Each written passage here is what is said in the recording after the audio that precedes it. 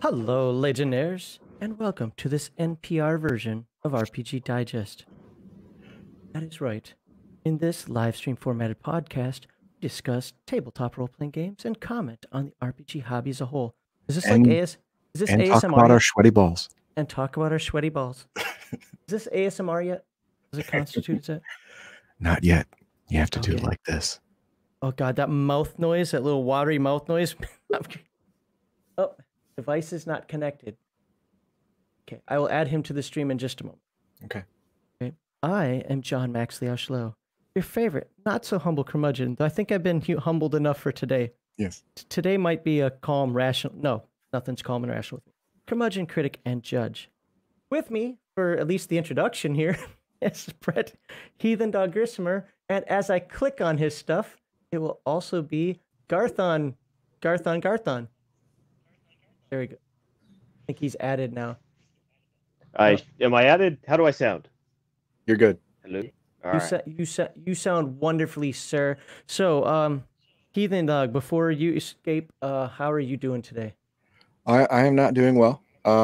Every moment I spend not laying down is a moment that could turn bad for me. Then my plan is working. Oh yes, plan is working. So Ravenslayer is sending me a message. It's not my throat, Ravenslayer. My bronchitis kicked back in today. So if I take a deep breath, it feels like a whole bunch of waterfalls rattling at the bottom of my lungs, and I start coughing. And he says we were late. He needs to get his clock fixed. I was right on the... Anyway.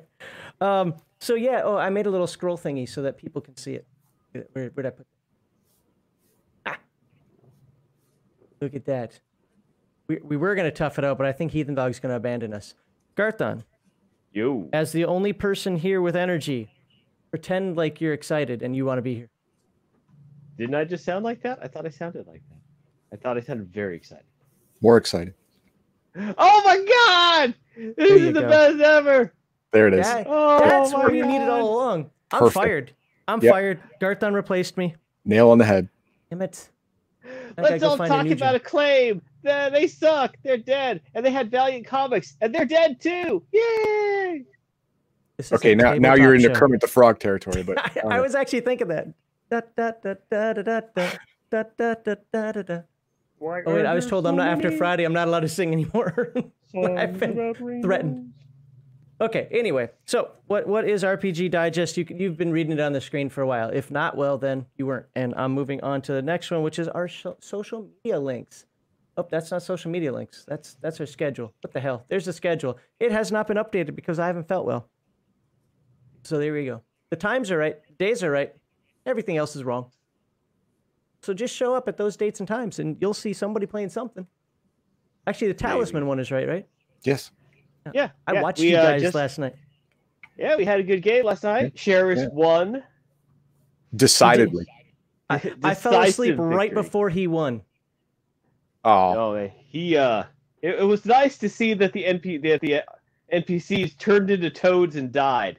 Yeah, that's true. It's true. They at the end when they died, they were both toads, and you know what? Couldn't happen to a nicer bunch of assholes. Absolutely, they freaking that barmaid seems like she is way OP. Yes and no. Yeah, no, I'm gonna go with yes. Rolls just always seem to go her way because the computer cheats like crazy in that game. So Shadzar says, very weird. The stream was in tabletop RPGs before it began. Then it shifted to podcasts when it began. I don't know. I set it up for that thing, the tabletop RPGs. All right. Anyway, we have things we are going to talk about today. Just understand that 2 of the 3 of us, which is why we brought in our ringer, don't really feel well right now. But we're going to try this best we can. Now, this time around, I'm actually going to try to put up the social media links. Where the hell is that one? Oh, there it is. Boom. Some things about the social media links. If you really want us to answer you, well, if you really want me to answer you, because apparently nobody else does, get on Discord. And you can post some stuff, and you'll get some answers from somebody. Probably me. Website, I almost should take that link off for the time being. Parler has been going very well for us, and I want to thank all the people on Parler for not being the douchebags that exist on Twitter. And hey, you're already here on Twitch and YouTube, so you know. Subscribe to exists by and for douchebags. That's all it is.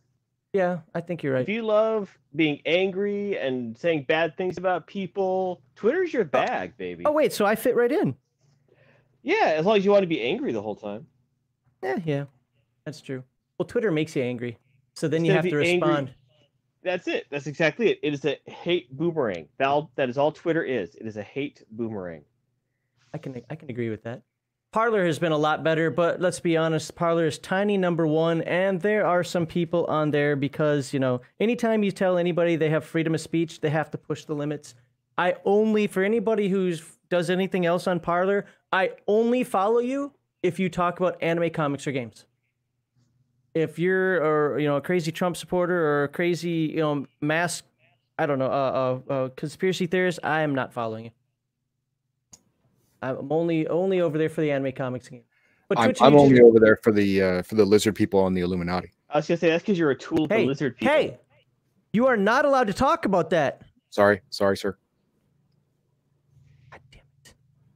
Well, now we'll go just screw up Subscribestar, because Subscribestar is where I was going to tell people they could get that Illuminati information. But no, I did update. Let's try that again. I did update Subscribestar today, finally, with like an initial post. We'll get some stuff on there. We want to do things with it. That is the new Patreon, the Patreon that won't kick you off just for doing something they don't like. And also Patreon got sued, so they might not be around much longer. Yeah, they will, but not in the same form that they are now. Probably going to take a bigger cut. And lastly, Spreadshirt, I did find... Oh, God, don't take a deep breath. Okay, I'm better.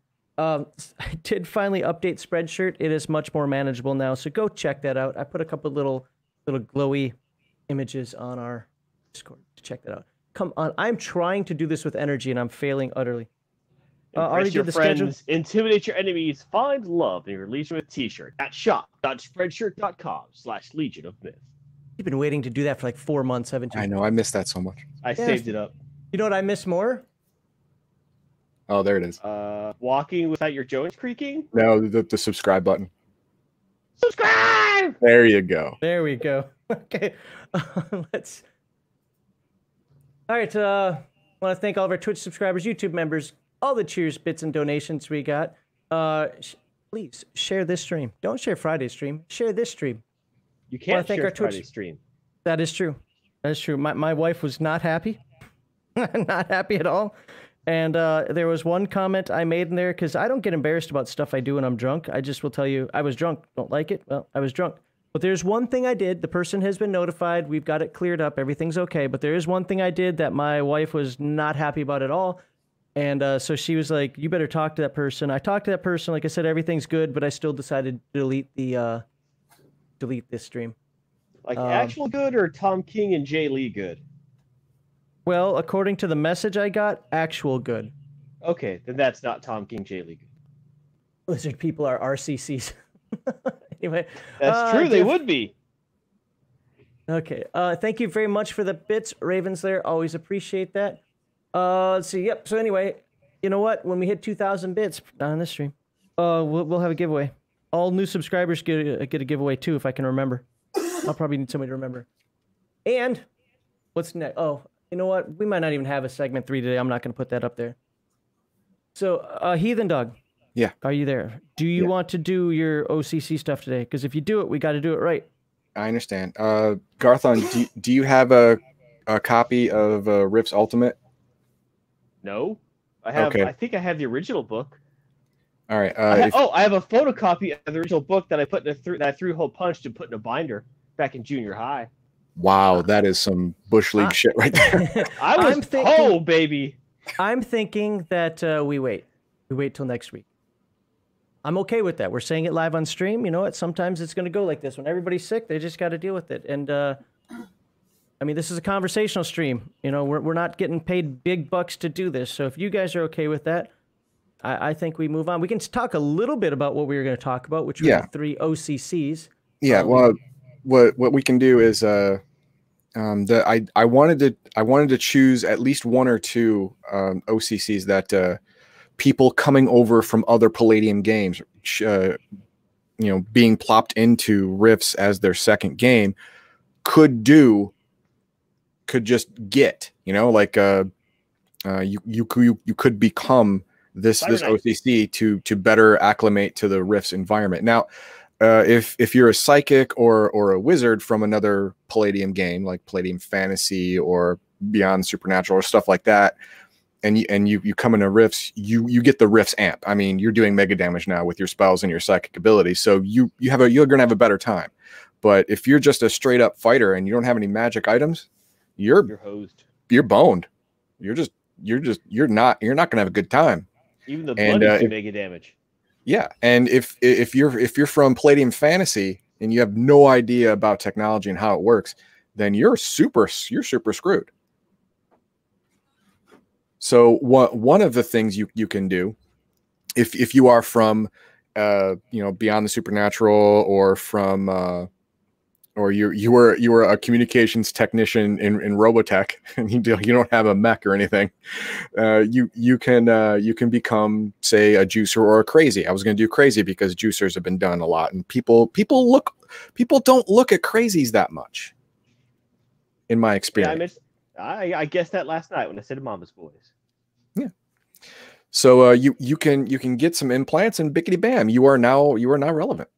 You are now relevant in the world of Rifts. And for the magic, for the users of magic version, I was going to go over Elemental Fusionist, because it is a new OCC for the Rifts Ultimate Edition. It's in the main book, and it was not in the main book for the original Rifts. So we're going to go over that. And Schlo read it over, and he's on the fence about it. I am. Part of me thinks it's really neat. Another part of me is like, eh. But we can talk about that next week, though. Yeah. I still want to go over these, because there are some things about, what were the other two, the Crazy and the Dog Boy, that I really wanted to talk about. Yeah. I knew you'd like the Dog Boy because you like anthropomorphic animals. I don't want to play one. I thought it's because you like Joe Biden and want to talk about dog-faced pony soldiers. Wow, how did this get political for the most non-political person? I know, right? That was weird. He said dog-faced pony soldiers. Come on. You said dog boy. It fits. Okay, yeah. Psyhounds. There you go. Now, yeah, we were going to talk about dog boys just because Max likes anthropomorphic animals, and his favorite Palladium type game is TMNT. Yes. Yeah. So we were going to talk about dog boys, and it is a psychic class. Now, in the original Rifts, all of the psychics were racial character classes and not occupational character classes. But in this one, Mind Melter, Psy Stalker, these are occupational character classes, which technically means anyone could become them. But I don't see that. Obviously. Which one were you talking about? I'm sorry, I was looking at chat. Which one were you talking about? What do you mean? Anyone can become what? Yeah, an occupational character class is a character class that's occupational based, which means that anyone could pick up the occupation. Now, I don't understand how you can call Dog Boy an occupational character class, because you can't learn to be a dog boy. It talks about the conversion in that like 8-page story within the OCC. So it does talk about the conversion. Yeah, but it just seems it seems weird. I don't like that change. With the Ultimate Edition, yeah, because in the original Rifts, originally you were a dog. Yeah, originally it was a racial character class, which means you have to start out that way. Oh, that does. And now that you say that, I would say that does make more sense. If it was always this way, I would say, oh, well, you know, I mean, it is what it is. You can go through the conversion, et cetera, et cetera, et cetera. They got all the percentages and everything in there. Yeah. But if you're telling me that first it was an RCC, I actually don't like that change. Yeah, no. And also the other psychic character classes are Burster and Mind Melter and Psy Stalker. Now Psy Stalker, I can, you know, I mean, I can kind of see you going through a conversion process with that, because you're mostly human. I mean, you have some psychic ability. You can get some drugs in you and change the way it works. And bickety bam, you're a Psy Stalker. It's not out of the realm of possibility, but when you read what a Psy Stalker does, you're like, you're really not human anymore. You're kind of a psychic vampire at that point.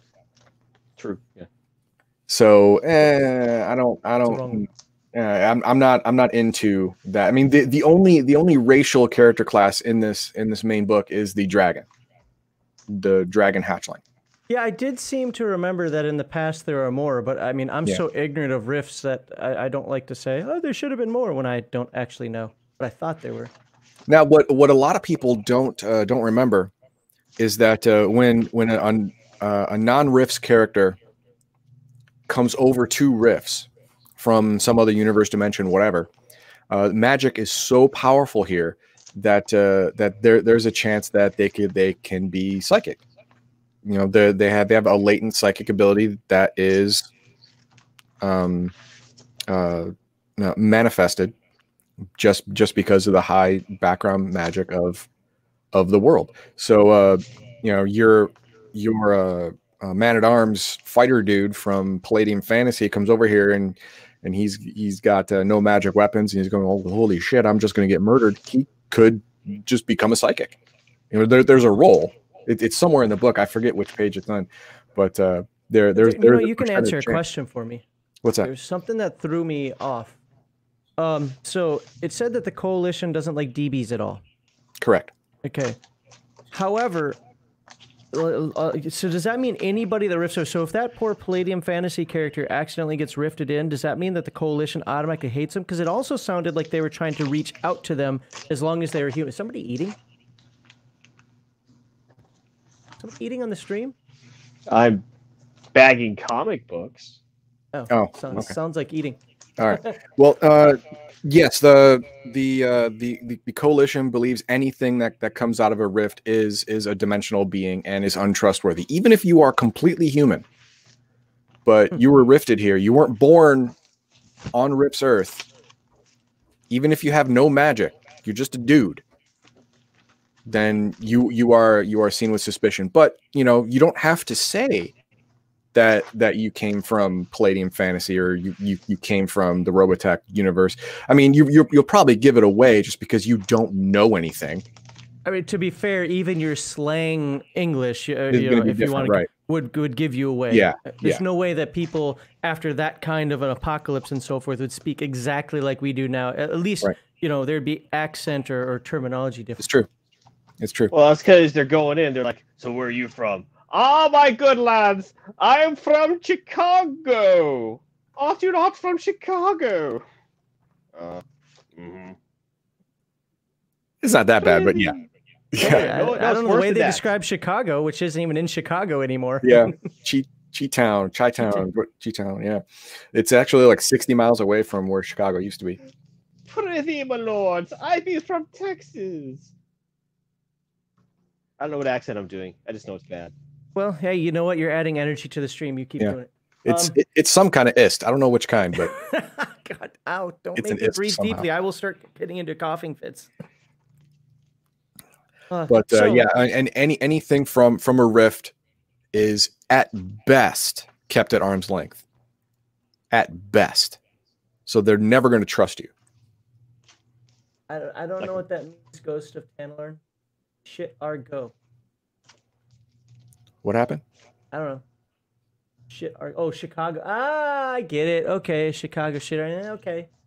Chicago does suck. I'm not gonna lie. Chicago's a terrible place. Oh, I've driven through it a few times. Actually, always to go to Heathen Dogs. If you're from Chicago, move. Yeah. Heathen Dog always makes me drive through it. That and Gary, Indiana. Hey, they had a nice song about it. Out to me. I don't know if it's a nice song. Was Well, it Gary, Indiana, Gary, Indiana, Gary, Indiana? Something like that. Yeah, it's nice. It's not I good. guess. It's not good. It's a nice song. It's nice. There are worse songs about places like Chicago, that toddling town. That's just dumb. All right. Anything else on Chicago. riffs? Yeah, there you go. That pertains. we will go over the 3 OCCs. Oh, by the way, let me mention a couple things about riffs for you. We got some comments. There are some people who want us to make characters for the game. And we will make one at least. I don't know which one. I mean, ideally one of the 3 we're gonna go over: the Dog Boy, the Elemental Fusionist, or the Crazy. Ghosts of Tanalorn. Yeah, he's like, so Chicago side. What have I missed? You've missed that we're sick. We're trying to kind of power through this a little bit. Give at least some semblance of a live stream. We're just kind of talking a little bit of overview of what our plan was, and then just make some side conversation right now. What was I gonna say about the character? I should, since I now have another week, I'm very interested in the whole the Rogue Scholar and was that Rogue Doc? What was that called? Cyberdoc. Cyberdoc. Are they viable adventuring classes? They are. The reason that because the Rogue Scientist and Rogue Scholar are more so than the Cyberdoc. They're called Rogue. Interestingly enough, they're called Rogue because they don't tout the Coalition party line.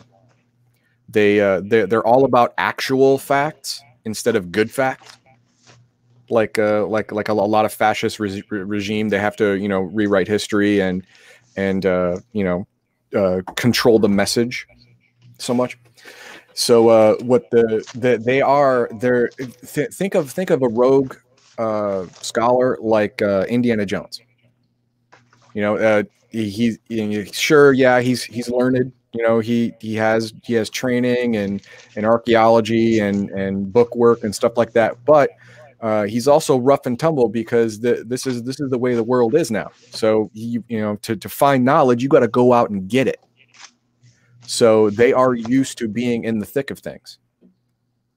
Same thing with the Rogue Scientist. I mean, they are out in the world doing their thing, collecting information, data, pioneering new frontiers in medicine or physics or whatever. You have to be out in the world, and the world's a dangerous place. So they are tough. Now the Cyberdoc, a little bit less tough than the Rogues in this instance, just because they're more suited for a laboratory type setting. But if you have a partial conversion Borg or a full conversion Borg on your team, or a crazy, someone with a lot of implants and stuff like that, then yeah, you're gonna want this guy on your team just because it's good to have. But I think of that like if you know Shadowrun. Pizza. What? That's my son. He's making some noise. Just like. Oh, okay. Well, if you know Shadowrun, there's the rigger, who is great to have on the team, but he's useless except for certain situations. That's kind of like what I feel about Cyberdoc. Okay. Great to have, but more as an NPC. Understood. Okay. Cool. I've got nothing else because I just wanted to talk about the thing. So, so how about Phase World? I've never played Phase World. Phase World is which world book is that? Phase World? Oh, isn't that its own game? No. Well, it's a supplement for Rifts. Hang on, I have the book. Let me go get it. I'm pretty sure that Ralph Bakshi's Wizards was based specifically on the movie. That's my take anyway. God, I want some energy. Okay, I'm gonna do something really bad. Oh, I can't put on my camera. I have no lighting here. Turn on my lights off.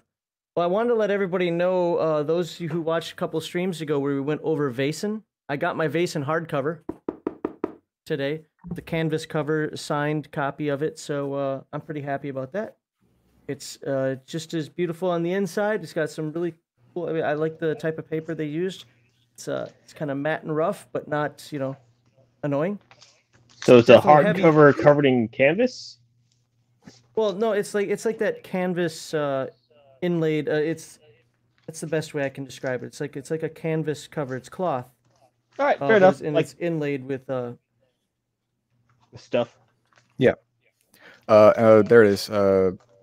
MNP Outlaw is exactly right. It's a Rifts Dimension Book 2 is the Phase World supplement for Rifts, and it talks about the three galaxies.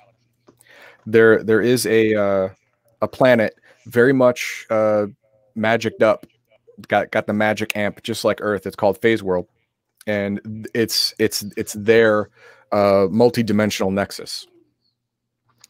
But in the Phase World, 3 galaxies, the Anvil Galaxy, something I forget what they're all called, but they have they're what Earth would have been if not for the coming of Rifts, because the Earth right before the Rifts happened was on the verge of becoming spacefaring, like FTL, on the verge of that level of technology, whereas the Phase World inhabitants are firmly in the FTL. They have 3 different kinds of FTL based on science or magic, even because magic is prevalent in all 3 galaxies. So they're even riftier than Rifts. Yeah, they're they have higher tech. Rifts. I still believe that Rifts Earth has more magic than Phase World and the Phase World 3 galaxies in general, but not by a lot.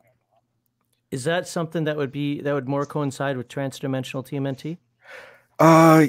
Yeah, I think it would fit in more. I mean, I was going to talk about Phase World at the end because well, look, we have something to look forward to. There you go. Because it follows my original line of thought, where if you're from Beyond the Supernatural, TMNT, Robotech, Palladium Fantasy, and your characters are too high level, and you need them to, they still want to play their characters because they love their characters, but it's just too hard to get them scared or worried because they're just too damn strong. Move them to Rifts, now they're a little fish in a big pond again. Well, what happens when they get too big for Rifts? I mean, you start to get ridiculous, right? No, you move them to the 3 galaxies. It's not quite as huge a jump, but the level of technology is different enough to where, wow, all of our weapons and vehicles are just backwater hillbilly crap to these people. Gotcha. Yeah, I mean, yeah, a possible nexus point, right? I mean, you could just like you got a random rift that rifted you into Rifts. Rifts happen all the time in Rift. I mean, it's called Rifts. I mean, sure, opening in space time happens all the time. You could fall into it for like no freaking reason whatsoever and end up in the 3 galaxies. Was the robot pilot OCC in the original game? I don't remember that one. Robot pilot? I don't think so. Doesn't mean it wasn't there, but I don't remember it. It wasn't in the core book. I think it was added with the other books. It seems like, I mean, and I'm being kind of snarky with this, but it seems like, we lost the Robotech IP. Hey, let's throw it into Rifts. Well, I mean, it was the Northern whatever supplement. They had a lot of mechs you could pilot. What was that called? You're not helping me, Ethan. Northern what? What are you talking about? There was a supplement that was on like the northern areas called the Northern Alliance or Northern something. But they had a whole bunch of mechs you could pilot, I remember. I think that's where the mech pilot thing came from. I'm not sure. Don't quote me. Kanadistan? But no. No, it's the Northern Gun, Ishpeming, I think Ishpeming, something like that. Something like that. Yeah, the Northern Gun is a company in Rifts that specialize in armors and weapons. Yeah. Southern Cross was Robotech. Yes, Right. Southern Cross. It was the worst Robotech. Yes. The worst. I know most people Yes, like it the first one. I like Invid Invasion. Well, the I Invid prefer Invasion is better. Generation Driver Mospita. I don't know. The Invid Invasion is better than Southern Cross. So Southern Cross was a giant, just shit show of bad characters, bad writing, and bad storytelling. Hey, considering what they were working with, gosh, I forgot the name of the guy doing the writing. He did a really good job trying to mash that into between everything else. Yeah. Well, it was a bad situation all the way around, but yeah, it didn't turn out great. And Harmony Gold sucks. I just want to add that. Well, everyone knows that. Oh, don't stop it. They are bad people and a bad company, just so everyone knows. That's like saying, all right, what Harmony Gold does is say that they have the patent on Reese's Peanut Butter Cups, so no one's allowed to make chocolate. That's what they're doing. So F them and their stupid, golden, harmonic, farting asses. All right? There you go. Ghost of Tenelor. No, I never made it to the Mech Warrior pods. I had one opportunity to go, but long time ago when they first came out, like in 91, 92. But I never made it there. I was gonna do the pods at Gen Con, but they wanted like $20 for 5 minutes, so I told them to, bite my butt. So NMP Outlaw says, I'm not into Palladium for the writing. Well, the funny thing is that whole Robotech thing, that's just Robotech. That's Macross, or whatever you guys call it. That Palladium just had the IP for making the game based on making it. Making the RPG, yeah. Yeah. They didn't actually write the series. That was actually my first introduction into Palladium was Robotech. Really? Yes. Huh. Okay. Interesting. Back in 1990 or 89. And then from there we moved to TMNT. Yeah, I spoke a little. Go ahead. Okay, I spoke a little bit about Veritex being rifted over and brought into Rifts, where and they're generally have less armor and the weapons do less damage than your average Rifts, giant robot. But the agility because of the protoculture is just a step beyond. I mean, it's not like a normal guy and a juicer. It's more like a normal guy and a crazy. Whereas if you had two 30-foot robots, one Veritech and one from Rift's Earth, the Veritech will literally run circles around the Rift's Earth version. But when it comes to sturdiness and just plain old DPS, the Rifts one is gonna win. How about Destroids? Destroids, because I was always more about the Destroids than the Veritex. I understand, and Destroids they're stronger and they have more DPS than a Veritech, but they are a lot less maneuverable. They're still not up to Rift standards either. No, Rift's giant robots are menacing. No joke. They will take out whole armies. Also, as I recall from the Ultimate Conversion book, there are issues bringing Robotech protoculture things in because the protoculture will run out and there's no replacement. Yeah, that's the thing it says in the conversion book, that if you don't want to deal with that, then you bring in people from the original Macross series, because they have 20-year supply protoculture in their Veritex, and they're relatively new. Or you just say this is Rifts and protoculture flowers grow here because they should. Because it's freaking Rifts. It says in the book that protoculture will grow on Earth, but not within 100 miles of a ley line. And it's all ley lines now. Well, there are parts in the middle of the country that you can find that are more than 100 miles away from ley line. But if you're looking on the East Coast, the northern part of the country, relatively safe places, it's not going to be there. Then there's too many ley lines around, especially in in the Chicago area, Chicago, Michigan, Indiana. That's a magic hub. The southeast portion of the country, it's another magic hub. If you want to grow horticulture, you basically have to go to Texas, Wyoming, Montana. There's less ley lines there. Oh, with the Veritech, you can get there pretty quickly. That's another thing. The Veritech actually has the ability to become orbital. That's true. On its own. Yeah, it can leave the atmosphere. Now, that's a problem for Rifts because you're not supposed to be able to leave the atmosphere. To have it in the game. You can make whatever excuse that you want. But it's so full of space debris, you'll get sliced up if you go there. That's one. Hunter Killer Satellite was Hunter Killer Satellites is another. It's however you want to do it in your game. That's the reason. But you are not supposed to be able to go to orbit or beyond until Mutants in Orbit, because that's half TMNT, half Rifts. It is. That's where you had the blue bottle fly. One of the most OP RCCs ever created. I don't remember that, but I don't remember a lot from back then. It was like the dumbest mutant ever created.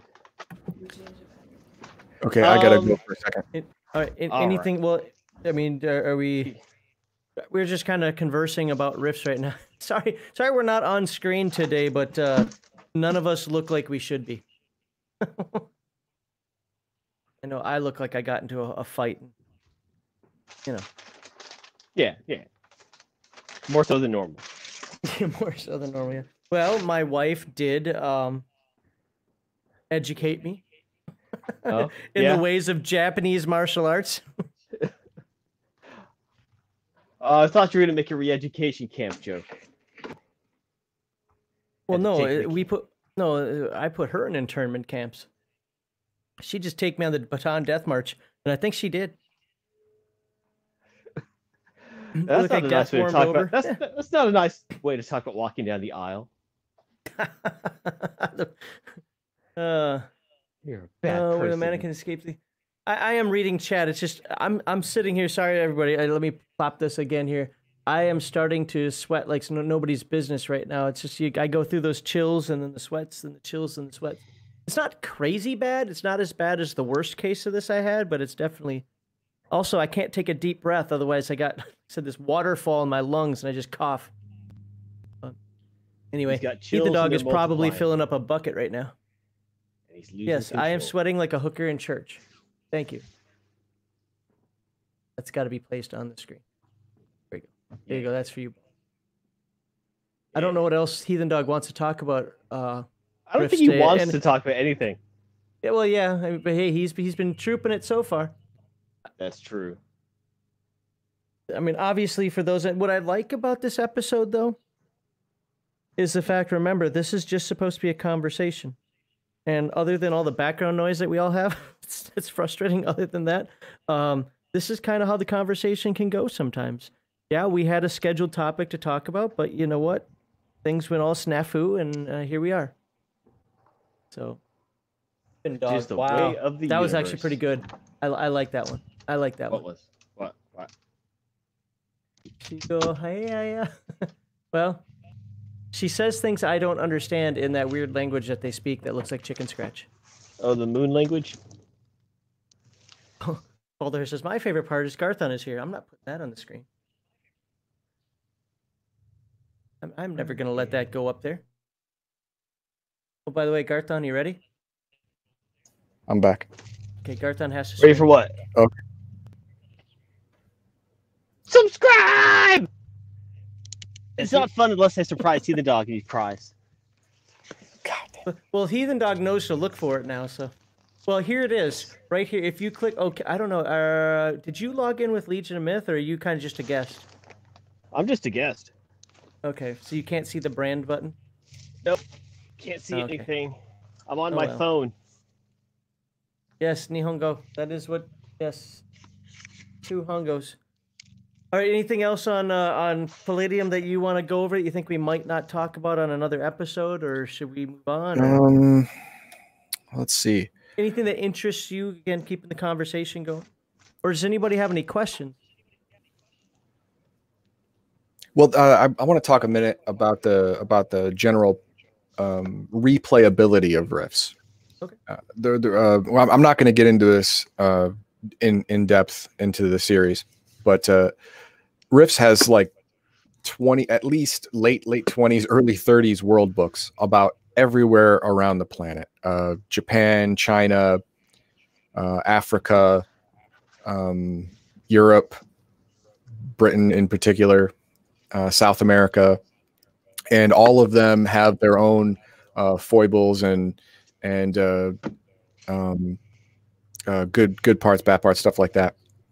But so within Rift's Earth, the question would be, which franchises would you leave out? MCU, DCU? What? Well, I was going to let you finish, and I was going to quickly say the Palladium Megaverse has its own version. It's not MCU or DCU. Right. We did go over that in the first episode with Heroes Unlimited, Villains Unlimited for the MCU DCU thing. Right. It's got the well, it does not own it anymore, but it used to own the Macross Saga. It used to own a couple other ones, a couple other IPs as well, like TMNT. Now they've just converted that to After the Bomb. I forget what else they may have lost. Mutants in Orbit. Well, Mutants in Orbit was part of TMNT. Oh, really? Yeah. It was half Rifts, half TMNT.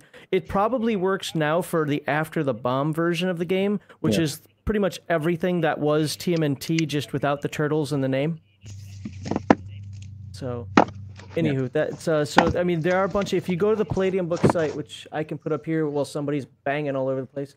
Boom, here you go to the Palladium books site right there, and you can see all the current books. Yeah, you can see all the different IPs, and they're all interchangeable. So if you wanted to play a James Bond character or a ninja character or ninjas and super spies. Yeah.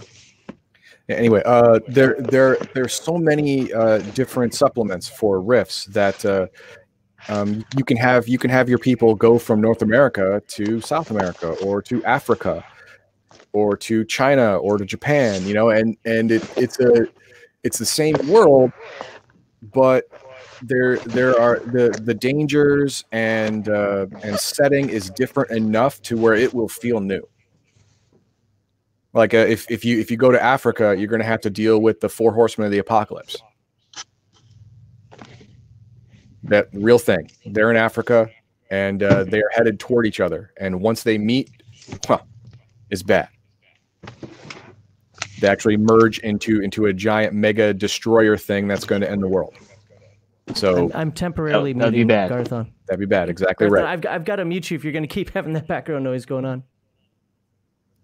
But in Britain, it's a highly magical place and very, very low technology. So it's a completely different experience than Rifts North America. In China and Japan, they also went more magic, especially in China, and they went back to their roots. You know, they went back to the old ways. You know, feudal Japan and dynasty type. Doesn't that happen in every game ever that uses Japan? Yeah. But the cool thing is that they have one bastion of high technology in China. They were doing an experiment right as the rifts happened, a teleportation experiment, and they were trying to teleport like a pot or something. Time warped. Yes, I'm getting that right. They're like they were teleporting something like 10 feet away, kind of like the Fly, you know. The Jeff Goldblum one where he was just trying to teleport from one pod to another. Well, they flipped the switch right as the rifts opened up, and with all that extra energy, it actually took that city and the 2 other cities nearby out of phase with reality for 300 years. But it was only like 3 days for them. It was 300 years for everyone else. When they came back, it was the now rifts. It was now. So they're 300 years later, but they still have all of the science and technology of the golden age of humanity. Interesting. Didn't Russia just go large? Whatever existed, they just made it bigger. I think that's the only book I don't have is Mystic Russia. I think it's the one that you have. I don't have it. I got it because Bob gave it to me because, I speak Russian. Not fluently. Don't anybody start typing random Russian crap in a chat. I haven't done it in over 20 years. But, yeah, so he gave that to me. I want to say, I didn't read it, to be honest. I never read it because I never intended on getting Rifts. But I'm going to tell you, this might surprise you, may not surprise you, but I'm really thinking about getting the Rifts Ultimate book after reading what I've read, for this series and so forth. And I'm not just doing it because, I really need this book. I don't know what's changed, but I'm actually finding Rifts interesting, which I did not when we played back in the 90s. And believe me, you guys were not my first experience with Rifts. Right. You were my best experience with Rifts, but not my first. Kind of like a bad girlfriend, right? But, so I've just never really been interested in it. But as I've been reading this for this segment, I'm like, this actually is pretty darn good. But then again, let's be honest. Somebody said earlier about, I'm here for the games, not the backstory. One thing that Palladium does really well, Kevin Sambaita, or however you say his name, the backstories, whether it's Palladium Fantasy, even Heroes Unlimited, with its like 15 different character classes that they mash into one book, finds a way of writing everything up in an interesting and, dare I say, colorful format, a way that makes you feel like you're there. Yeah. And I do like all the backgrounds of like every world that I've read for Palladium. I've liked them all. Yeah, they do a really good job of storytelling and world building in all of these. But it's a little easier when you have a whole book dedicated to one area. But you know what the caveat to that is, though? What's that? The one caveat. What the hell? Slutsanoya Ruskaya. My God. Random Russian crap. Oh, random Russian crap. Okay. Well, Ruskoye, I got that as Russian. I don't know the word random. And crap, I use golova. No, that's head. Gavno. So, anyway, what was I saying? Oh, the worst books done by Palladium, in my opinion, are the original After the Bomb books. The original ones with the orange cover after the bomb and then Roadhogs and so forth. I honestly thought that those were the absolute worst books that Palladium ever came out with. Because they are really, really light on backstory. Yes, they're light on backstory, light on meat, light on anything in there. I mean, even and they don't mesh well together. Mutants of the Yucatan does not work well with the straight After the Bomb characters. Like the Mutants of the Yucatan characters are so underpowered. And I don't understand why. And I still see that they sell those books. I'm hoping that the After the Bomb game, which I'm considering ordering also, I'm hoping that fixes a lot of that. After he lost the IP and rejiggered it. But that's I always thought that those were the worst books, and I absolutely enjoyed reading the Palladium fantasy books. I think it was Garthon actually that got me into reading those, or the main book. And each character class, if you look at it at first, you're like, oh my God, this is 3 pages on what a damn paladin is. And mind you, this is 3 pages of old school typing. It's like 8-point font. But it's always interesting. And like the Dog Boy we were talking. How many pages is this Dog Boy thing? Here, let me I've actually got it up on my page, my screen right here. I could show this.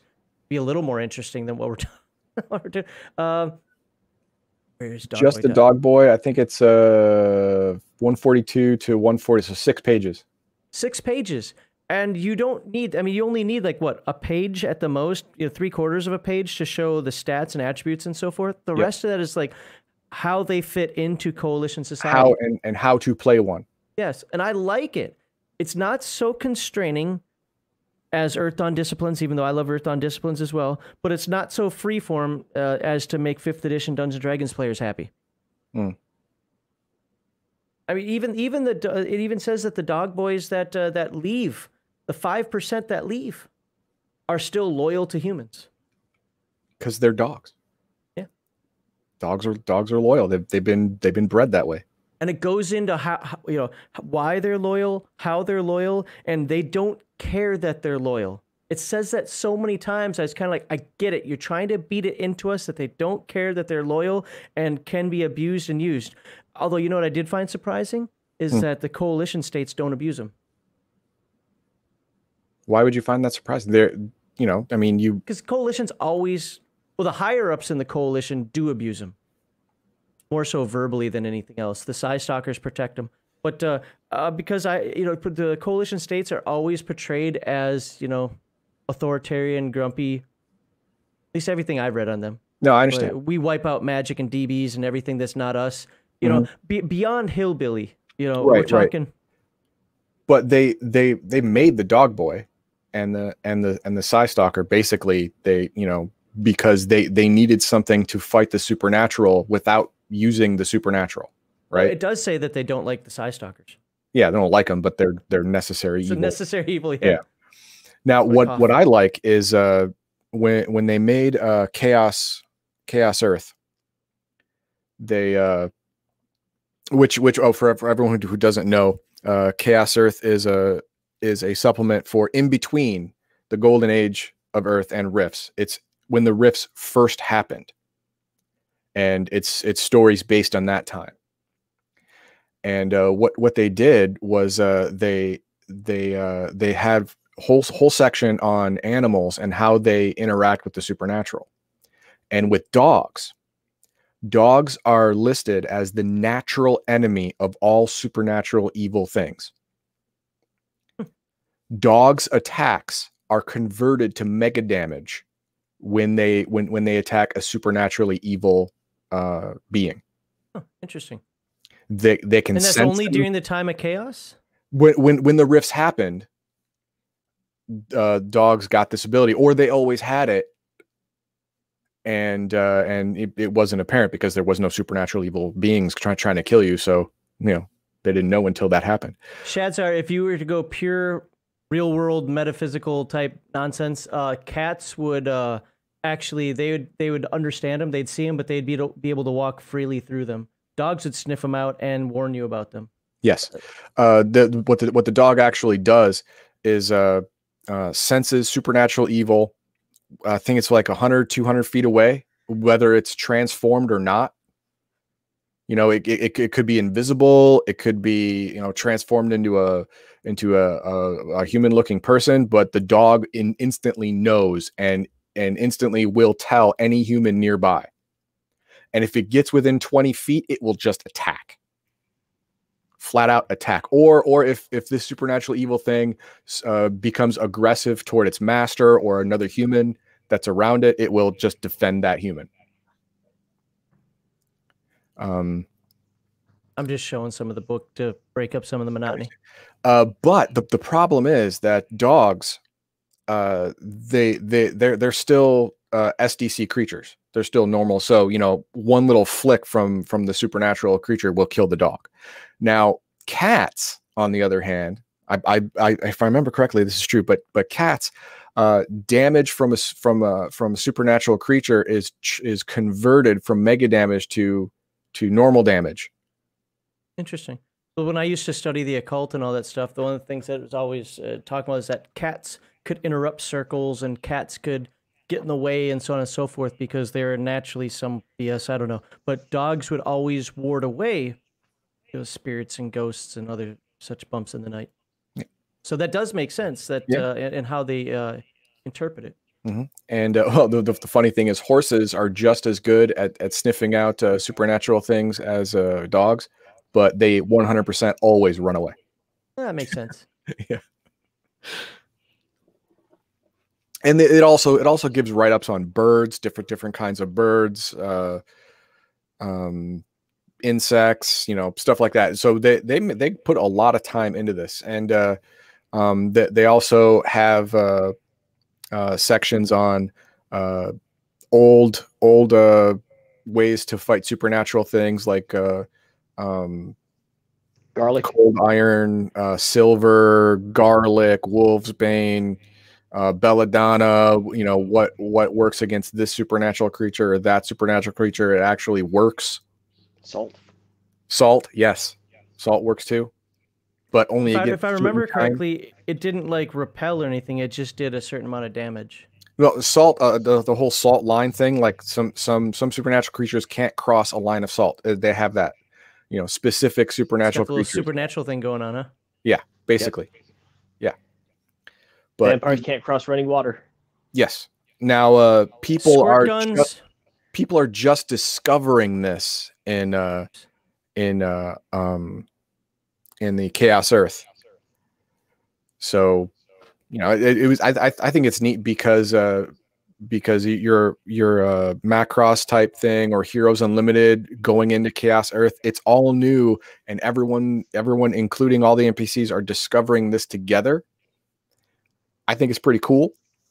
I'm a big fan of Chaos Earth as a general setting. You know, if you want to, if somebody can find it, they can, or you can link your Chaos Earth video because it was one of the more highly rated ones. Oh yeah. People liked your Chaos Earth. It's a little old now, but I mean the information hasn't changed. Yeah, so the information hasn't changed. I mean,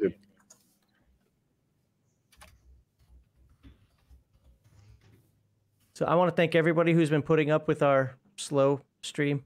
oh, there it is. Far. Thank you. I haven't run this in a while, but those of you who've been coming in and out, so let's put that back on the screen for a little bit while I'm showing some pictures. There it is. Really, you know, any questions you have and so forth. I'm, for whatever reason, I think I'm feeling a little better now than I was even like 15, 20 minutes ago. That's a good thing. And if I'm going through these Power pictures, of positivity. it's you. You're the only positive one here. That's me, baby. Talk about that. I need to mute myself. I have to take deep breaths every once in a while. If I take a deep breath, I won't be on the stream anymore. I'll be coughing for like an hour. Taking a little shallow, I'm going to die breaths. I found you guys through the chaos. Oh, look at that. Oh, look at that. Yeah, that's good. Good stuff. Well, we plan on sticking with Palladium for a while. I mean, I know Heathen Dog wants to focus on Rifts, and, you know, we'll see how far this goes. The two games that I'm waiting on, because I have to get copies of them, are obviously when Cyberpunk 2077 comes out, we're going to transition to that tabletop RPG, you know, take advantage of the hype. But also, I'm waiting for my physical copy. Yes, I could download a PDF right now, but I'm waiting for my physical copy of Big Eye Small Mouth. I have like the second edition of that. Yeah, this is 4th edition. It's still Yeah, Tri-Stat. they got to be up to 4th.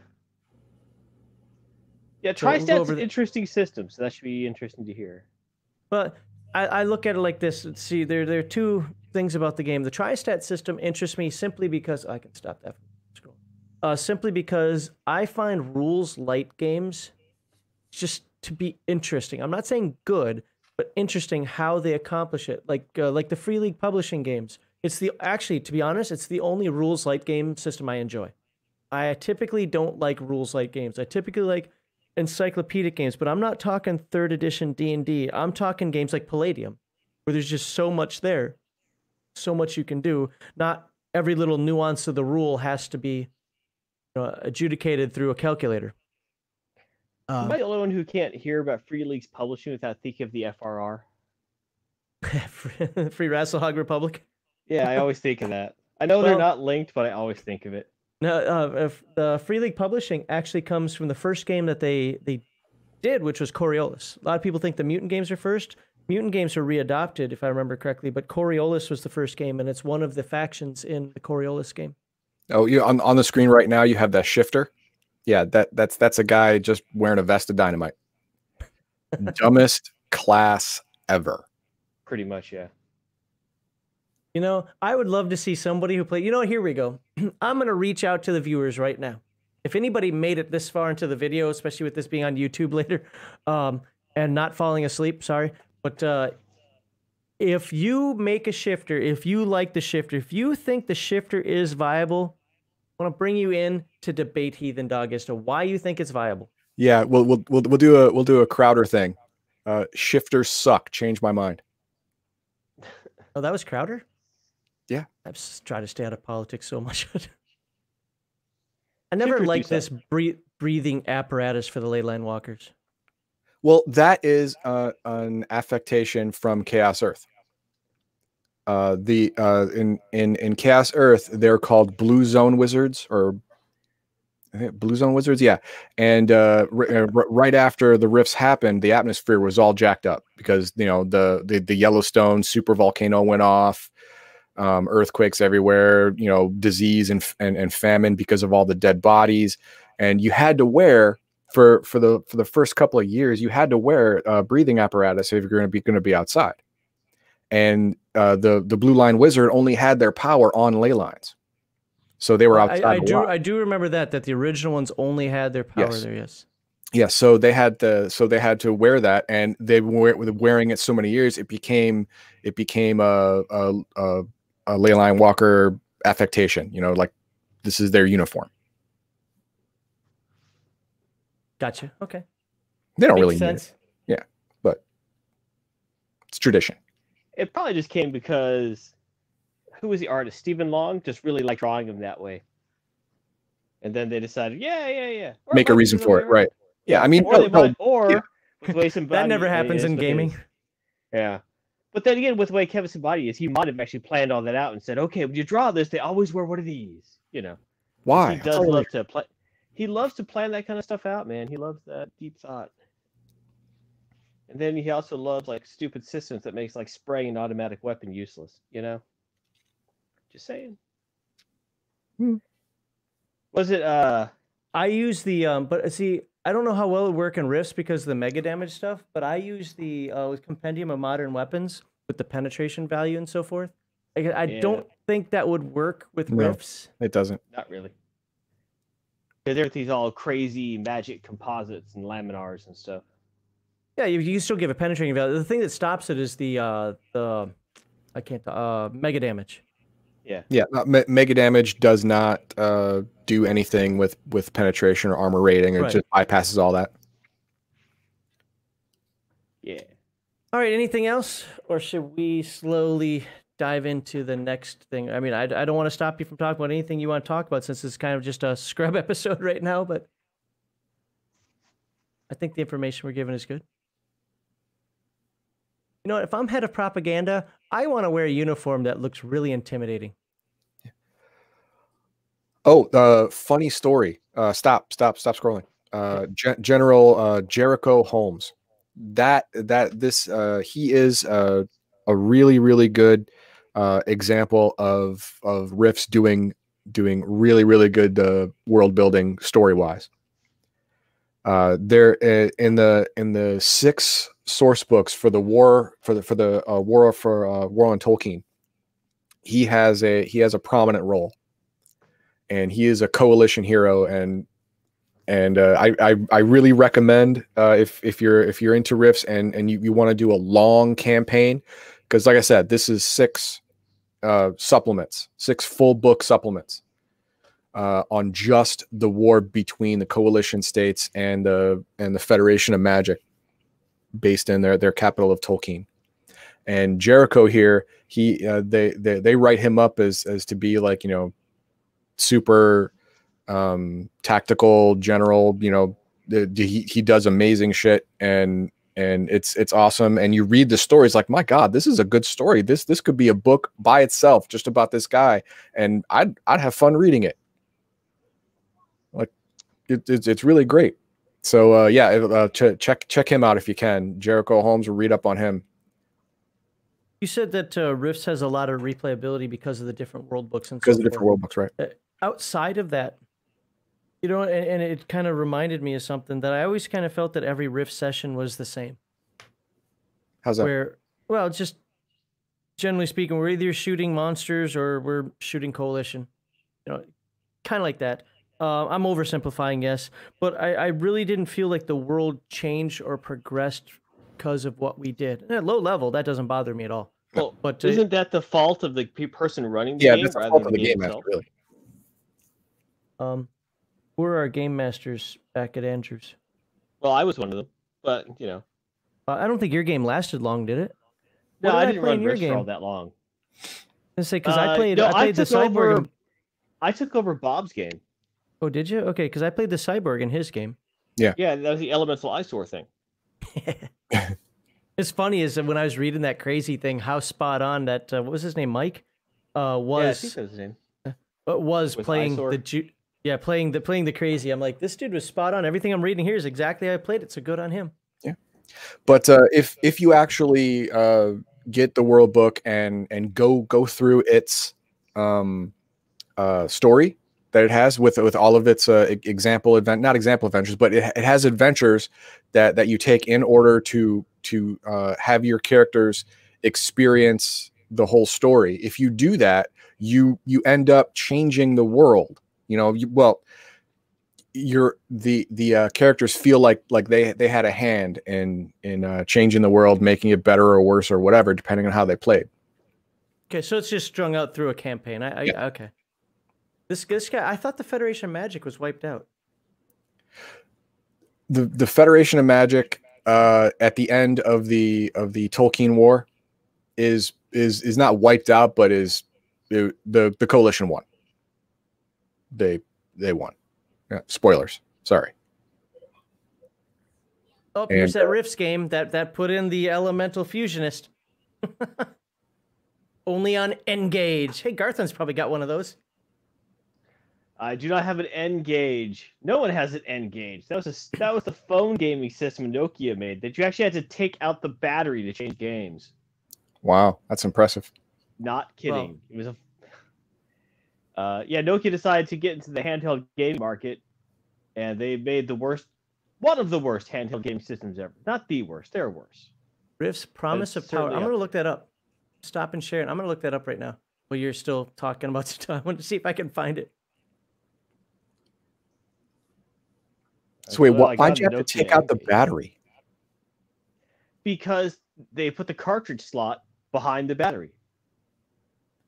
That's weird. So it is weird. And you're like, why couldn't you have developed a sort of top-loading mechanism? But because they had the cartridge slot mounted directly to the main board, and the front of it was the screen. I don't know how that ever got past. Also, the Nokia N-Gage, when you use it as a phone, you had to hold it like a taco. Like, you didn't talk into the front of it where the screen was. You had to talk into the side of it. So it's like holding like a taco next to your face. And also, the way the system was designed.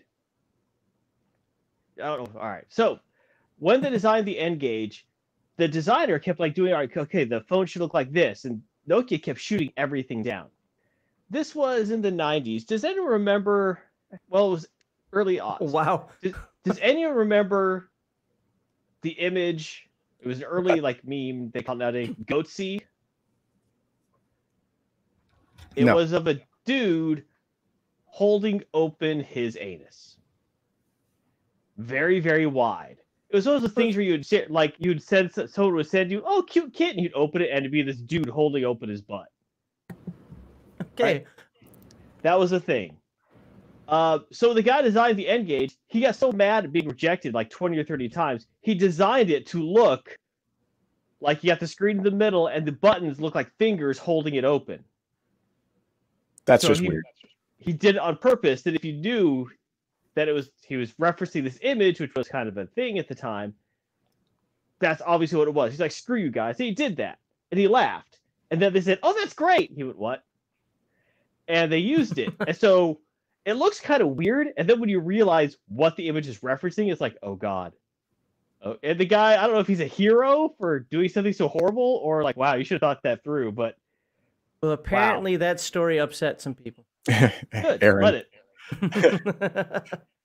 I didn't make it up, man. That's true.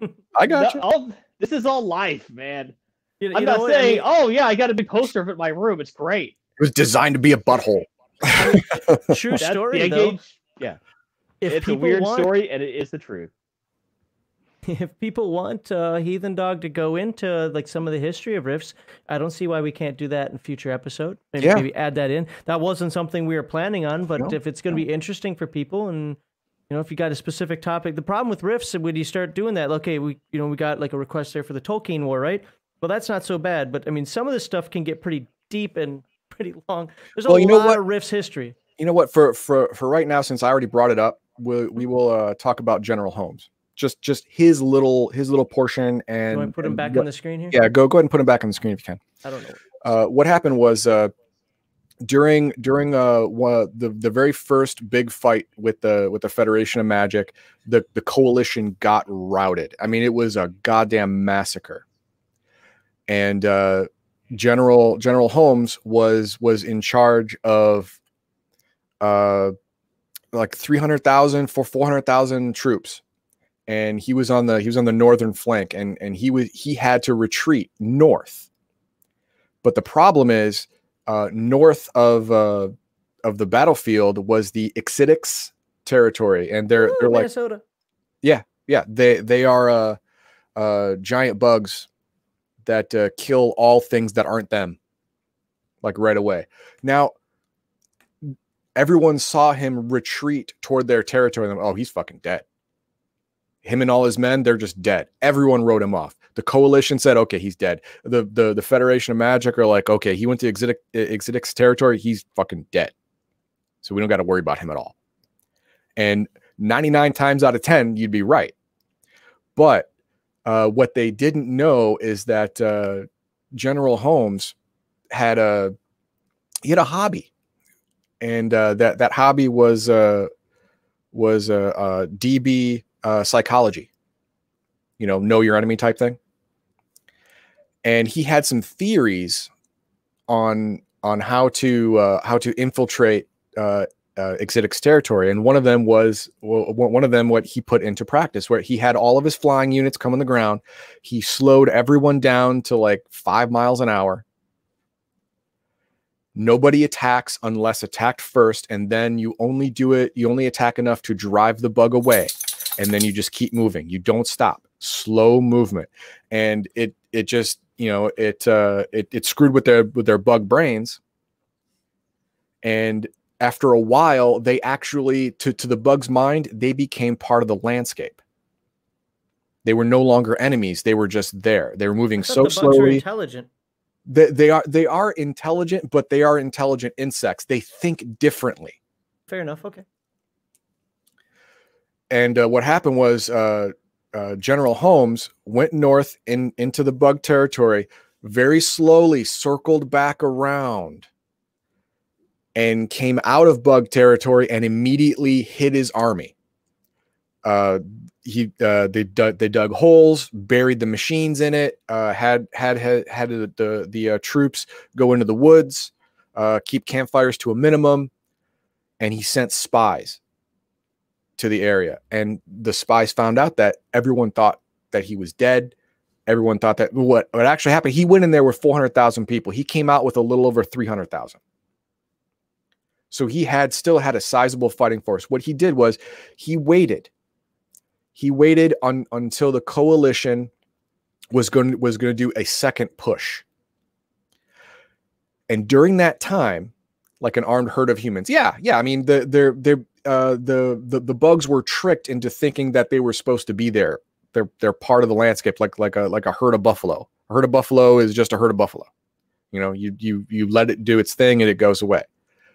Tricked them into thinking that they were just normal, not to be attacked. Anyway, he sent spies through the months that he was hiding. He sent spies into the city of Tolkien, and they had 3 missions. One, set yourself up as part of the city. 2, map out all of the high profile targets. Magical generation units, techno wizard structures, and 3, be able to destroy those in a moment's notice. And so when the second coalition advance started going, the Tolkien army moved out to the east to meet it. Well, at that moment, he told his men to blow all of the mystical shield generators, and he flew in something like 10,000 Samus, which are the power armor with the wings. And their job was just to buzz everything, just fly at basically ground level all around the city, causing panic and confusion. While that's happening, all of the sleeper agents blew all of the magical power cells, all of the techno wizard apparatus that allowed them to raise magical force fields or teleport people or communications, whatever. Blow all that. Once that's done, his main fighting force attacked the northern wall, which was the least defended, because that to come at them from the north, you have to come from the bug territory. No one does that. Well, he did it. And the moment his fighting force hit the northern wall of Tolkien, he broke radio silence, and he went on every single frequency and said, this is General Jericho Holmes of the Coalition State. I'm attacking Tolkien City. I am at the gates. Does anyone want to fucking join me? And this hearing that caused so much swell of I don't say emotion, but momentum in the coalition army. Like, everyone thought this dude was dead, and now he's at the gates. He's sieging the city right now. Holy shit, I want to see this. So where's the supplement where he takes over the coalition? No, it doesn't. Admiral Prosek, Joseph Prosek II, who's also on here, he would have him murdered if he tried to get political, because he could take over the coalition at this point. Isn't the Emperor Prosek also? Joseph Prosek the second is the head of propaganda. He becomes the emperor. He takes over from his father. Oh, okay. But yeah, he would definitely have Holmes killed if even there was a hint of him becoming political, because he would definitely win. And the coalition is a fascist empire. You can't have people who are not in line. Fair enough. Yeah. But yeah, and so all of the coalition forces were just juiced, amped up, and just mowed through the Federation of Magic forces. Number one, from sheer momentum, and number two, all of their backup and all of their power base was disrupted, because Jericho had successfully disrupted all magical communication. The reason that Tolkien could not be breached is because it's in the center of 3 ley line nexuses, and they had a system to where they could tap all 3 at the same time to create an impenetrable force field around the city and the surrounding area. Well, Jericho successfully disrupted that mechanism from the inside. And that was his main plan. So they could not bring up the shield. And so when the coalition forces got there, they just ran roughshod just over them, because they were really dependent on that force field as a defense. Without it, they could not repel the coalition forces. They could not do it. And so General Jericho Holmes became the hero of the Tolkien War. All right. See, and that's just what, in one of the world books? That is in the War on Tolkien, number 5 or 6. Well, we're not talking like novels here. We're talking game supplements. Yeah, it's a supplement. Yeah, I like that. Where is it? Because like you were saying, there's a crazy amount of world building that they put into these books. Oh yeah, really big time. Expect it. That's what I've always loved about Palladium as a whole. Siege on Tolkien, books 1 through 6. I mean, let's be honest. The game system itself can sometimes, like Garthon was saying about the whole, it's the only game where you can fire wild and have it be meaningless. I don't think it's quite meaningless, but I get his point. Or you can have an ogre mage be stronger than pretty much, all the NPCs you put him up against, because he has 2 spells that was it the goo spell, the glue or whatever it was that Bob kept using? Yeah, it kept some sort of like adhesive carpet spell. Yeah. And then something else to come over. So no one could move, and then you do something else, and they'd all die because they couldn't move out of it. And Yeah. I couldn't find Carpet any adhesion, loophole to where they'd be able to. Yeah, carpet adhesion. And there's no loophole to get out of it. So that would just, unless they flew, and they were flying at the time, they were dead. Yeah, I mean, Rifts and first edition Earth Dawn have a similar problem. For example, taunt. It is way OP as a power. In first edition Earth Dawn, yes. Exactly, that's what I said. First edition Earth Dawn, yeah. Yep. It's way OP, and it has to be house ruled, and carpet adhesion has to be house ruled as well. Now Rifts has a big problem in the original publication. I don't know about the ultimate, the newer book, but internally contradicting itself. I thought I read that part of what this book did was to remove some of that. Now, Yeah. I don't know it well enough to know to say it did or didn't, but yeah. For example, in the original Rifts book, which I have the physical copy of, there's one section talking about SDC, MDC type stuff, and there's one section that says that there is no amount of SDC that will damage an MDC structure. And that's how most of the game masters that I played with use the rule. Right, but That's 3 pages what later, it says in multiple books. It says that in the Robotech book and a couple others as well. yeah. But what it says 3 pages later is that there are 2 SDC damages that will damage an MDC structure: explosives and missiles, as long as they do over 100 SDC in a single attack. It will be rounded down and converted to MDC. For example, if you have like 5 pounds of C4 and it does 320 SDC damage, you round that down to 300 and it's 3 MDC damage. I mean, I absolutely 100% understand that you're quoting it out of the book. I'm not disagreeing with you, but I'm with Garthon on this one. That's the way it was always, like, because I started with Robotech as well. You could fire your SDC weapons all you want. It could be explosion, could be anything. It didn't matter. You could be using powers from Heroes Unlimited. Nobody cares. It's not going to hurt mega damage at all. On the flip side, 1 mega damage turns whatever you are, no matter how many SDC you are, into dust. Right. And see, in the original Rifts book, it screwed that up as well. There were portions of the book that say any amount of mega damage to an SDC structure destroys it. Yep. And then there are other parts.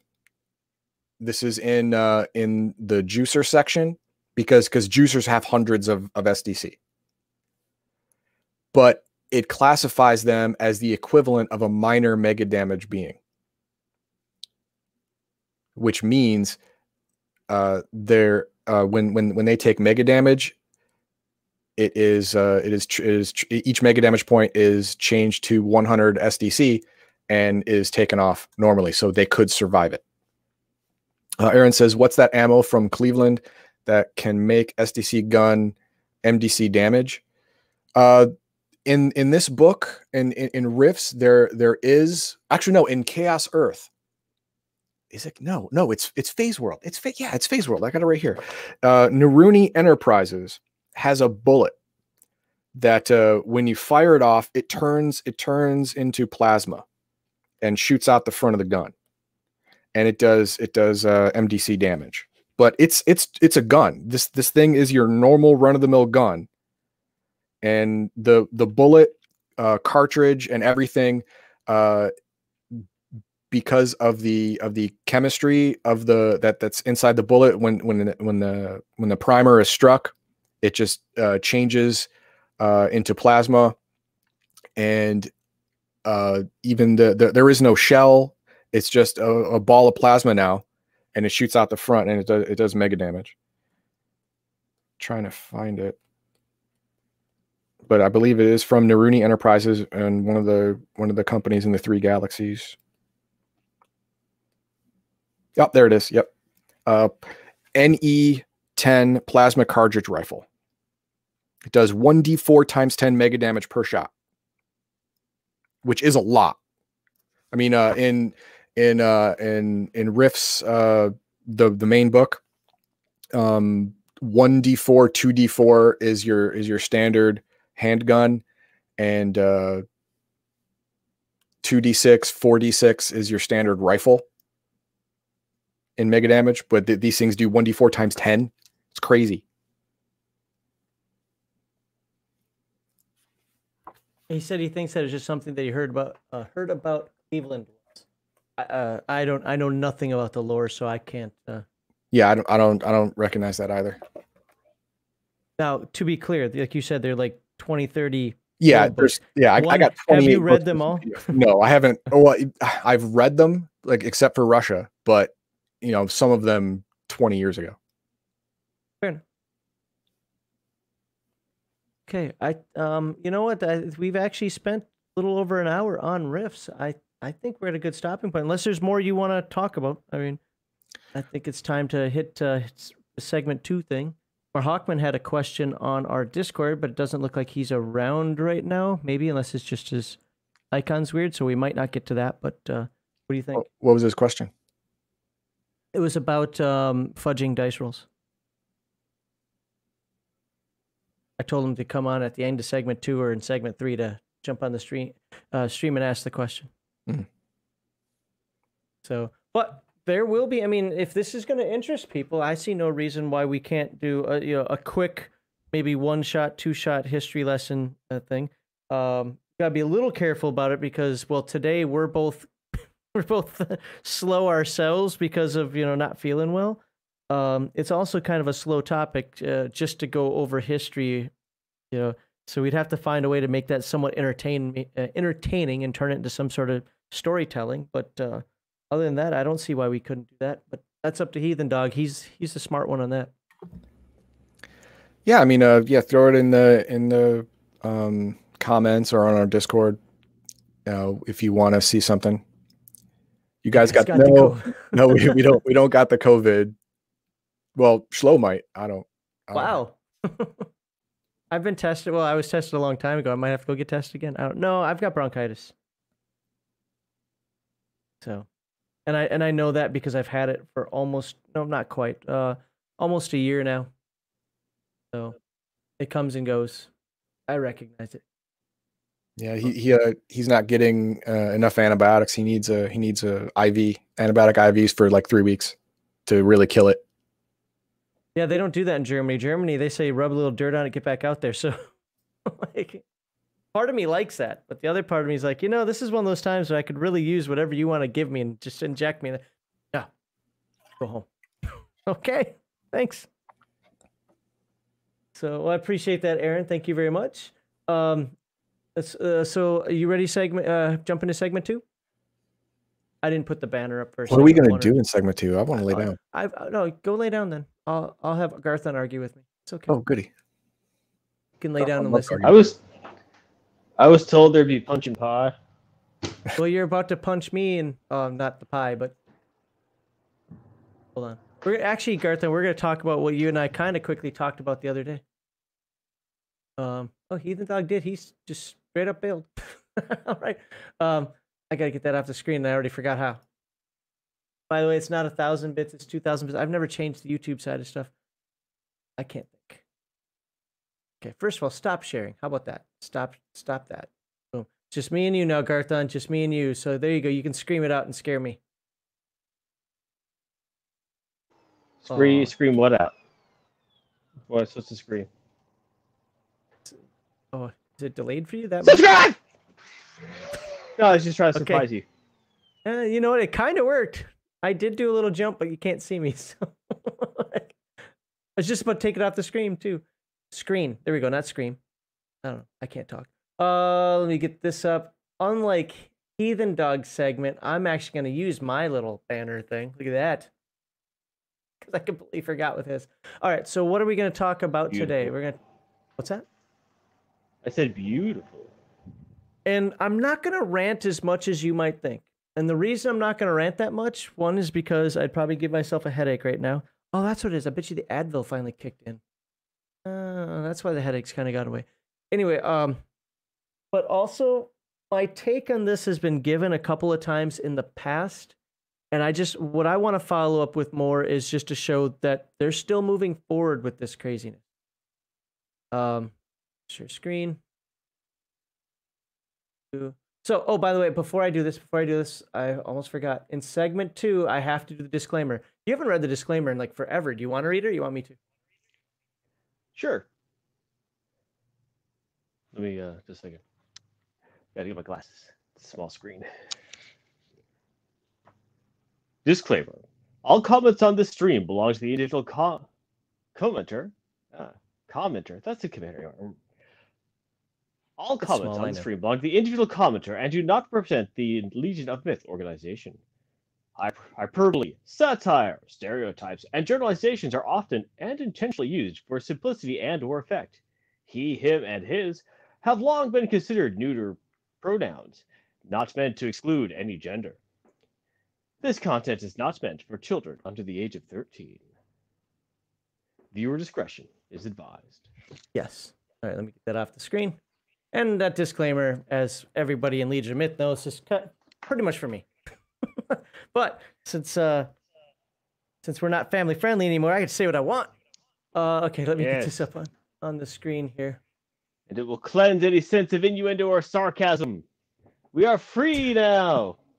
Now, I had to write a big long tweet thingy in terms of like, do you not understand? You know, mockery is not hate. Satire is not hate.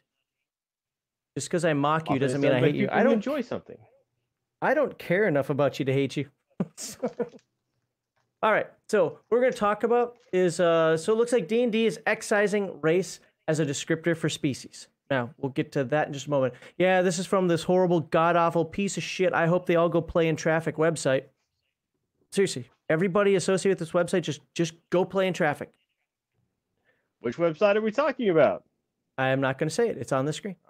Okay. I'm already going to it instead of using the Wayback Machine like I should. But yeah, all right, surprising with that view. One view, right? That one view. That's why I don't worry about it too much. But so Jeremy Crawford, I forget. Did you see the guy taking over that took over for D&D 5th edition? I don't remember. It's from the Mary Sue. It's almost as bad as the Mary Sue. I can't remember his place. I don't follow D&D 5th edition or Pathfinder because I can't stand them. But Jeremy Crawford says the not yet announced product below still hasn't been announced. I'm excited for it. Gooch the Goblin Lore Master. There we go. Is this product mentioned here? Icewind Dale or some other blah, blah, blah. It says later this year, we will release a product not yet announced that offers a way for players to customize their character's origin. First of all, let me correct your English here. It's customize your character's origins because there only goes with a plural. That is a pronoun. Oh my God. Pronoun antecedent agreement or your virtue signal. So for a player would not be there. For players, that's the way proper English would be, that offers a way for players to customize their character's origins. So learn some fucking English and stop virtue signaling, or again, go fucking play in Traffic. I hate you people. You're supposed to be professionals. Act it. Including the option to change the ability score increases that come from being an elf, a dwarf, or one of D&D's many other playable folk. Now, what does that say to you, Garthon? What I just said right there. It says he's trying to avoid the word race. Okay, what about the part where it says, including the option to change the ability score increases that come from being an elf, a dwarf, or one of D&D's many other playable folk? Sounds like they're trying to F up the system the way they do every edition with new race books. But they're going to call it a race book. Well, they might call it a race book. Because even previous editions had different ways of building your characters. I'm trying to remember what the name of some of these books are kind of infamous. Can't remember their names off the top of my head. But basically, they'd have different ways to make your character instead of using a standard. Yeah, well, in this one, what they're going to do, we talked about it a couple episodes ago, maybe 3-4 episodes ago, where what they're going to do is they're going to let the player pick. So you could play an elf with a bonus to strength, a dwarf with a bonus to charisma. However you want to do it. That's going to be. And just about every edition, at least since second, they've had a book like that. I'm trying to remember what it's called, like character builder book or powers and arms. Well, so in 3rd edition, it was the hero builder book. Yeah, and it always destroys the game. Always. I like hearing that. I'm going to start playing OSR. Does. Because every time they do one of these stupid things, everyone just goes, well, I'm just going to make the most powerful build I can. Not everyone. some people say, "Oh, I could finally play my bodybuilder gnome who everyone rejected as a child and has psychic powers but can only speak with flowers on Tuesdays. Finally!" You're going to have those people. But the most people are going to go, "Sweet, how can I pay? What can I do with this book to gain more power? Okay, I will use all these abilities for all these different races, combine them together, and now I'm basically invulnerable and reroll anytime I miss." And that's what always happens. There we and I like to just stay. Garthon's not wrong, and I'm not contradicting him. Just the way my mind works is I always like to stay with where the origins are of these races, these classes, these etc. And I will say it, and I will say it till the day I die. These races, which I actually prefer the term species. I have for a long time, long before it was even put in here, but I prefer the term species because it helps me identify it better as not being human. When I think of races, I think of ethnicities like in the real world. So I like to use species. Elves are not the same species as humans. Elves and dwarves, can't talk. Elves and dwarves are just as similar as cats and dogs. They act differently, they look differently, their mannerisms are different. When a cat's wagging its tail or flopping its tail, it means a whole different thing than when a dog's flopping its tail, for example. So that's the way it is with dwarves and elves as well. They are the embodiment of stereotype tropes, not some sort of real-world racial trope, not some sort of, real-world anything trope. It's based on partially folklore, partially Tolkien, because it is D&D, tropes. And yes, they are stereotypes. The term that's coined now because, it sounds more scientific is biological essentialism. Absolutely. All races in the game, including humans, and I can talk about that as well, absolutely must conform to biological essentialism. Or you're not playing them right. And you're not creating the game right. Now, outside of D&D, I don't argue this so much because how you make your game is your business. But Dungeons & Dragons, whether you're 5th edition, 3rd edition, or 1st edition, all has the same core. When you change that core, it's not the same game, so go fuck you for ruining my hobby. More monsters, gonna start playing OSR, that sounds fun. Second didn't really have that. Second did have the Humanoids Handbook, and I did use it on occasion, but those humanoids were never treated like normal people. If you went anywhere, you were attacked, or you were definitely looked down upon. If the farmland didn't think they could attack you, so get out of my city. You've cursed our village, stuff like that. So you could I'd still allow it. Did have various fighters' handbooks, thieves' handbooks, bards' handbooks, blah blah blah. Yes. Blah. Right, and the only one that I thought that screwed the pooch was the fighters' handbook. I thought that one Fighters' with handbook the type got groups really powerful. Yeah. Bard's handbook made bards surprisingly combat centric. Well, I guess not surprising, but very combat centric and pretty tough. Jonas Lamb says exactly. I'm not looking. Sorry, I'm not looking at the chat on the other thing here. So here we go. Boom, put that up on the screen. Exactly. I hate the term race, but loathe virtue signaling more. I only use the term race because I grew up with it, and I've been playing D&D for I'm 47, so 30 some years. That's just the term that's been in the book, since the beginning. Right.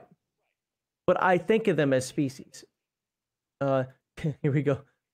Kids want to play without being forced to play exactly by the rules. That's one of the things that I loved about Earthdawn so much. The disciplines made no joke about how you will play the class or discipline. That's true. And if you that's don't, why there's penalties. Right. That's why I made a video series on it until I found out that 4th edition went all virtue signaling. Yeah. Anyway, I'm not going to quote everybody saying here, but what I am reading in chat mostly. Do you have chat up at all? No, I can't see it. Okay. I wish I could, but I can't. Gotcha. This option emphasizes that each person in the game is an individual with capabilities all their own. Again, not an individual with the word there. If you want to use proper English, and I'm going to teach, apparently I have to teach some people pronoun antecedent agreement rules. This option emphasizes that people in the game are individuals with capabilities all their own. There you go. God, I fucking hate. Nothing matters. Yeah, well, that's what it says. Nothing matters. Yep. I noticed the word race isn't used. Is WotC looking to exchange the word with another, perhaps more accurate word? I feel species captures what it really is better, but feels too science-y. I actually like the term. Oh, I clicked on shit. I didn't mean to do that. Go back. Use a bad word. I like the word species. And I don't care that it's sciencey. They are different. Again, elves are cats, dwarves are dogs, or flip it around. I don't care. The point that I'm making is they're different species altogether. Twitch stream last night of people LARPing with cosplay skits because they couldn't attend a con and call it D&D. Oh no, Aaron. Oh god, I just made my head hurt by screaming. He put the okay hand gesture in there. Oh geez, we're all racist now. Okay. Yeah. Well, I'm special and unique, just like everyone else. You remember when we used to say that about emo kids back in the day? Or goths or whatever it was in your area? We used to say that, you don't understand me. I'm so my own individual. I wear black and white makeup just like everybody else around me. That's right. Anyway. So elves are not life, more dexterous, and generally higher IQ than regular humans. Just humans with pointed. Yes. And that's one of the things that second edition, more so than first edition, but second edition really did a good job of, look, we can say whatever we want about the lady whose name shall not be named, who stole Dungeons and Dragons from Gygax, but one of the things that, what's that? She was a bad person and a bad human being. Yes, absolutely. But it says in here, it said, do not make your race just humans with a cosmetic change. And that's all they're doing. That's what they've done. I personally feel they've done it since third edition, but some people argue with me on that one. Fine. But they're definitely doing it in, hey cat, buddy. They're definitely doing it in fifth edition now because everybody wants to play Fate Core. I don't know why, but everybody wants the goddamn game to be Fate Core. And if anybody knows what Fate Core is, well, whatever. I don't bother. You told me what it was once, and I was like, "Oh, that sounds awful." It's basically a statless system where you use background story tropes to determine what your roles are going to be. Flint Dill's granddaughter. Flint Dill is a great writer for Transformers. I hope it's the same one, but I know he was a writer for I'm a Gen 1 Transformers fan, so when I see that, I see YouTube chat is kind of going here. I'm a nonconformist just like everyone else. There you go. Yeah. Flint Dill's granddad. I hope that's the same Flint Dill from Transformers writer. I thought Buck Rogers was God's greatest gift to me. Hey, Buck Rogers was pretty cool. I like. Which version of Buck Rogers? The 70s TV show. I like that. I didn't read enough of the comics, and I know there are a bunch of eras of him from the 20s to the 40s or whatever it was. I do know that. I didn't read them. My neighbor had a big book of Buck Rogers comics, like an encyclopedia of Buck Rogers comics. I started reading it, but I was like 13, 14 years old, and I never got through it, and I gave it back to him. I really wish I could find a copy of that now, but... So, okay. Anyway. I found the chat. I found how to see chat. All right. Are you watching which chat, YouTube or Twitch? Whatever one that Ravenslayer is commenting on. Okay, that's Twitch. All right. Then. Okay, so are you reading it through StreamYard or are you reading it through Twitch itself? Oh, if you see StreamYard, do you see the icon where it shows the little YouTube icon or the? Oh yeah, I see YouTube and Twitch icons. All right, perfect. It is a little delayed there, but thank you. That's going to help me while I'm reading these comments. Hey, at least it's there. So Panzer Kraken says, "This is exactly what everyone is asking for. We won, fam." You won what? Pretty much. You won what? Stupid games. You win stupid prizes. Yeah. Yeah, species doesn't feel like the right word choice. Origin or background would probably work better if they need something like that. Okay, well, hold on a second. Origin is more about family. Background is more about your background and kind of like family where you came from. I could see that maybe coalescing out into ethnicity. But remember... That depends on the game world. Fair enough. Yeah, but we're just talking D&D now. Dwarves and elves are literally different species. I cannot explain it any other way. I have a video on this. It's a poor quality video, but I have a video on this that talks about what would happen if an orc decided to go good. It would be killed, most likely. The humans aren't going to accept it. The orcs certainly aren't going to be okay with that. And it would be considered an anomaly. And in a culture like an orc, which is all about strength, you're either going to be beaten down and turned into a same race slave or a same species slave, or you're just going to be killed and get rid of the chaff. There are ways to do it, but it can't be like I love flowers and hugging everyone. Right. And I do talk about that in the video too. An example, I ran a campaign where there was an orc warlord who became warlord because he had the idea of like, hey, all these people keep like raiding dungeons, getting magic stuff, and beating up our villages. Why don't we raid the dungeon, get the magic stuff, and make our own damn village, and then our own dang castle, and then we can beat the crap out of them. And then they have. You know what's funny? Is there's a that's kind of how Forbidden Lands orcs work.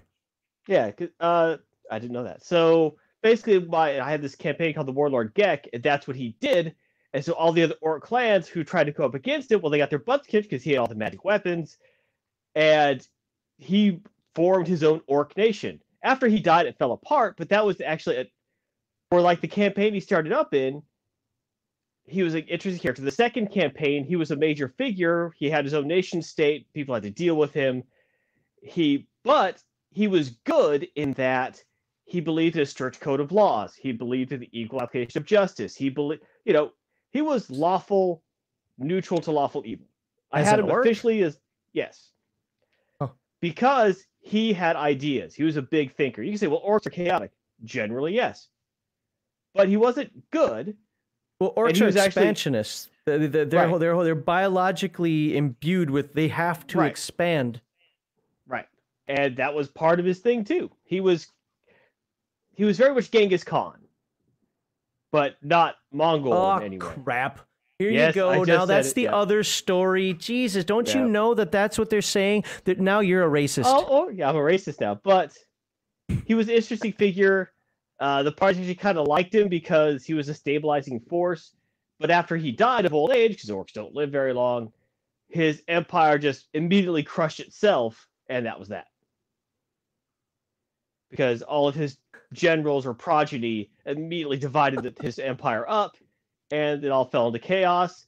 And that's when all the elves and dwarves whose lands he had taken kind of said, "Oh, I see Gek's gone," and they kicked the orcs' butt back into the mountains. And that real quickly to Jonas Lamb here, I tried to find that tweet. I did. I tried to find that tweet. We talked about it a little bit last week, though. Did you hear the story about I think it was a girl that was running a D&D campaign for like 2 years, and she had her first character die in the campaign, and she doesn't know how to handle it. And she didn't know how to handle it. They died. That happens. I'm not saying characters should die every week, but character death should always that just says character should death always be a possibility. That was every combat. It should be a possibility. Otherwise, what is the risk reward? Every combat. I mean, if your party is smart, they're not going to jump into suicidal fights. But if they're waylaid by highwaymen, the highwaymen better think they could win that fight. It's not like, oh, there's 6 of them. They're all covered in magic armor and items. Oh, look, that guy's sword's glowing. Don't worry, we got knives. Right, we got knives. Let's get them. There's 4 of us. No, they're not going to do that. What are we? Mug us.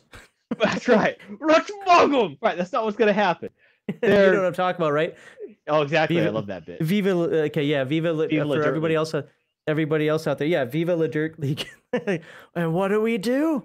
Mug people. So let's muggle. Right. So, but essentially, even the monsters want to live. They're not going to get into a fight they can't win. Even a starving animal will not get into a fight it cannot win. You know, I might be starving today, but in an hour I might find a fight I could win and eat. I'm not going to go unless they're crazed or rabid or something.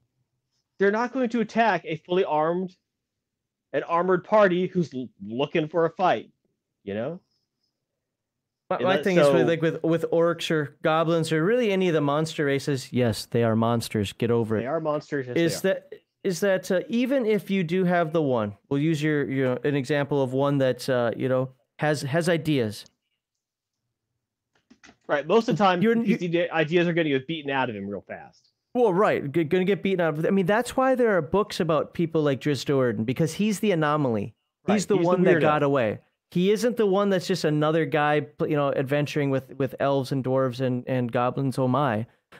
He was the absolute anomaly. So, a story was written about that. As far as the orc goes, even if, let's say, because you're an orc And because you're tagging along with some people that look like they're dressed in, ritzy gear, shiny armor, decent horses, pulling a wagon with some supplies out and so forth, maybe a small town farmer isn't going to do something to try to stop you, but they're certainly going to close their doors to you at best, and maybe just tell you to move along at worst. Now, and I know this is one of the areas where I think Garth and I are going to disagree some based on the conversation we had the other day, but in a larger city, something like a port town or whatever, at least on my worlds, this is why I don't do Forgotten Realms, by the way, is because Forgotten Realms is way too homogenized for me. That character's probably going to get killed because there's going to be somebody there powerful enough to get rid of it. Unless, again, you're just going through. The food is going to be given to the player, let's just say the paladin. Just say there's a paladin in the group. Paladin's going to have to buy the food and then take the food outside to the stables where the orc is hiding in shadows, next to the horses. Hey, I kind of know an orc who used to do that. Well, yes. But yours was intentionally, and it was a different game. But my point being, it's an orc inherently evil. Adage about paladins killing all orc because they're intrinsically evil. Well, a paladin that just kills everything isn't a paladin. That's a cavalier. But that's a whole different conversation. You mean cavaliers aren't supposed to be doing that? Well, they are the asshole ones. But yeah, they are. But by first edition standards, where the cavaliers are introduced, a cavalier is always supposed to be looking for a worthy fight. Slaughtering orcs is not a worthy fight. It should be below their noble station to be screwing with some stupid orcs. And paladins are supposed to teach by example, not just chop off the hands of every thief that... Anyway, okay. We've talked about this a lot on a bunch of different episodes. You can check out the segment 2s of some other previous episodes, and I really do fear of just going down the same rabbit hole every time. The reason I showed you that is I just wanted to show you that they're still going ahead with this garbage. There are people, you saw that crap that was on the screen there. I couldn't leave it on the screen because God forbid somebody might have read it. But like, they should do what Pathfinder 2e did with their character creation, ancestry, background, class. Well, ancestry could technically maybe work as far as the race goes, but I still don't think that it's strong enough in terms of understanding this is a completely different species. Dwarves and elves should not be interbreeding. Oh, by the way, that's going to be a book that comes out too. How to roleplay a character who is raised by a halfling mom and a, what did they say? Halfling mom and not goblin. Oh, a gnome dad. Yeah, no. These are different species. It doesn't happen. No ligers and Tygons. Anyway, here's the other thing I wanted to talk about. And again, this one might surprise you a little bit as to my thoughts on it. Then again, anybody who knows me, it might not surprise too much. We're going to talk about an item that you can put in your D&D 5th edition game. D&D gets a combat wheelchair. Yes, this is a little bit older, but I just heard about it this week. Species by any name. If it walks like a duck, looks like a duck, and quacks like a duck, it's a duck. There you go, Baldahar. Let's put that on the screen.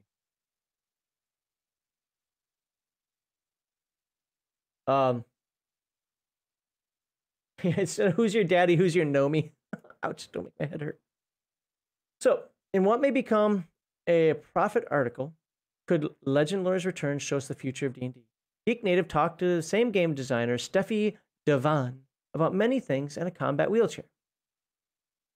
It's Legend Lore that provides the illustration for this blog post. How often do you see wheelchairs in fantasy RPGs?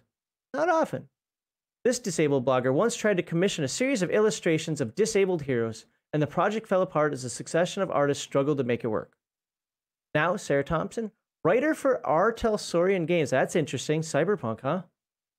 On Twitter, specialized in disability and chronic illness representation, has gone one step forward and created stats and rules for a combat wheelchair. Real quickly, kind of backtracking to the Palladium thing, one of the things that Palladium gets beat up hard by SJWs on is their kind of, I don't want to say funny, it's not funny, but their lackadaisic take on mental illness. Like if you play a crazy in the game, you're especially with Rifts, you're rolling up a mental illness almost every level. If you take a lot of trauma, you can get a mental illness and so forth. But they got blasted for how they treat it in that game. And I'm like, it's always worked for me, so I don't know what your problems are. Starting with the note that anyone can be an adventurer, the D&D designed combat wheelchair grants the user with proficiency with land vehicles and Tinker's tools. The chair itself is actually presented as 8 pieces of equipment, including gloves, tough terrain tires, really with an R, would be British, and seatbelts. But Mattel's going away with Netflix She-Ra. Yeah, well, yeah, that is true. That the whole She-Ra debacle, that's done.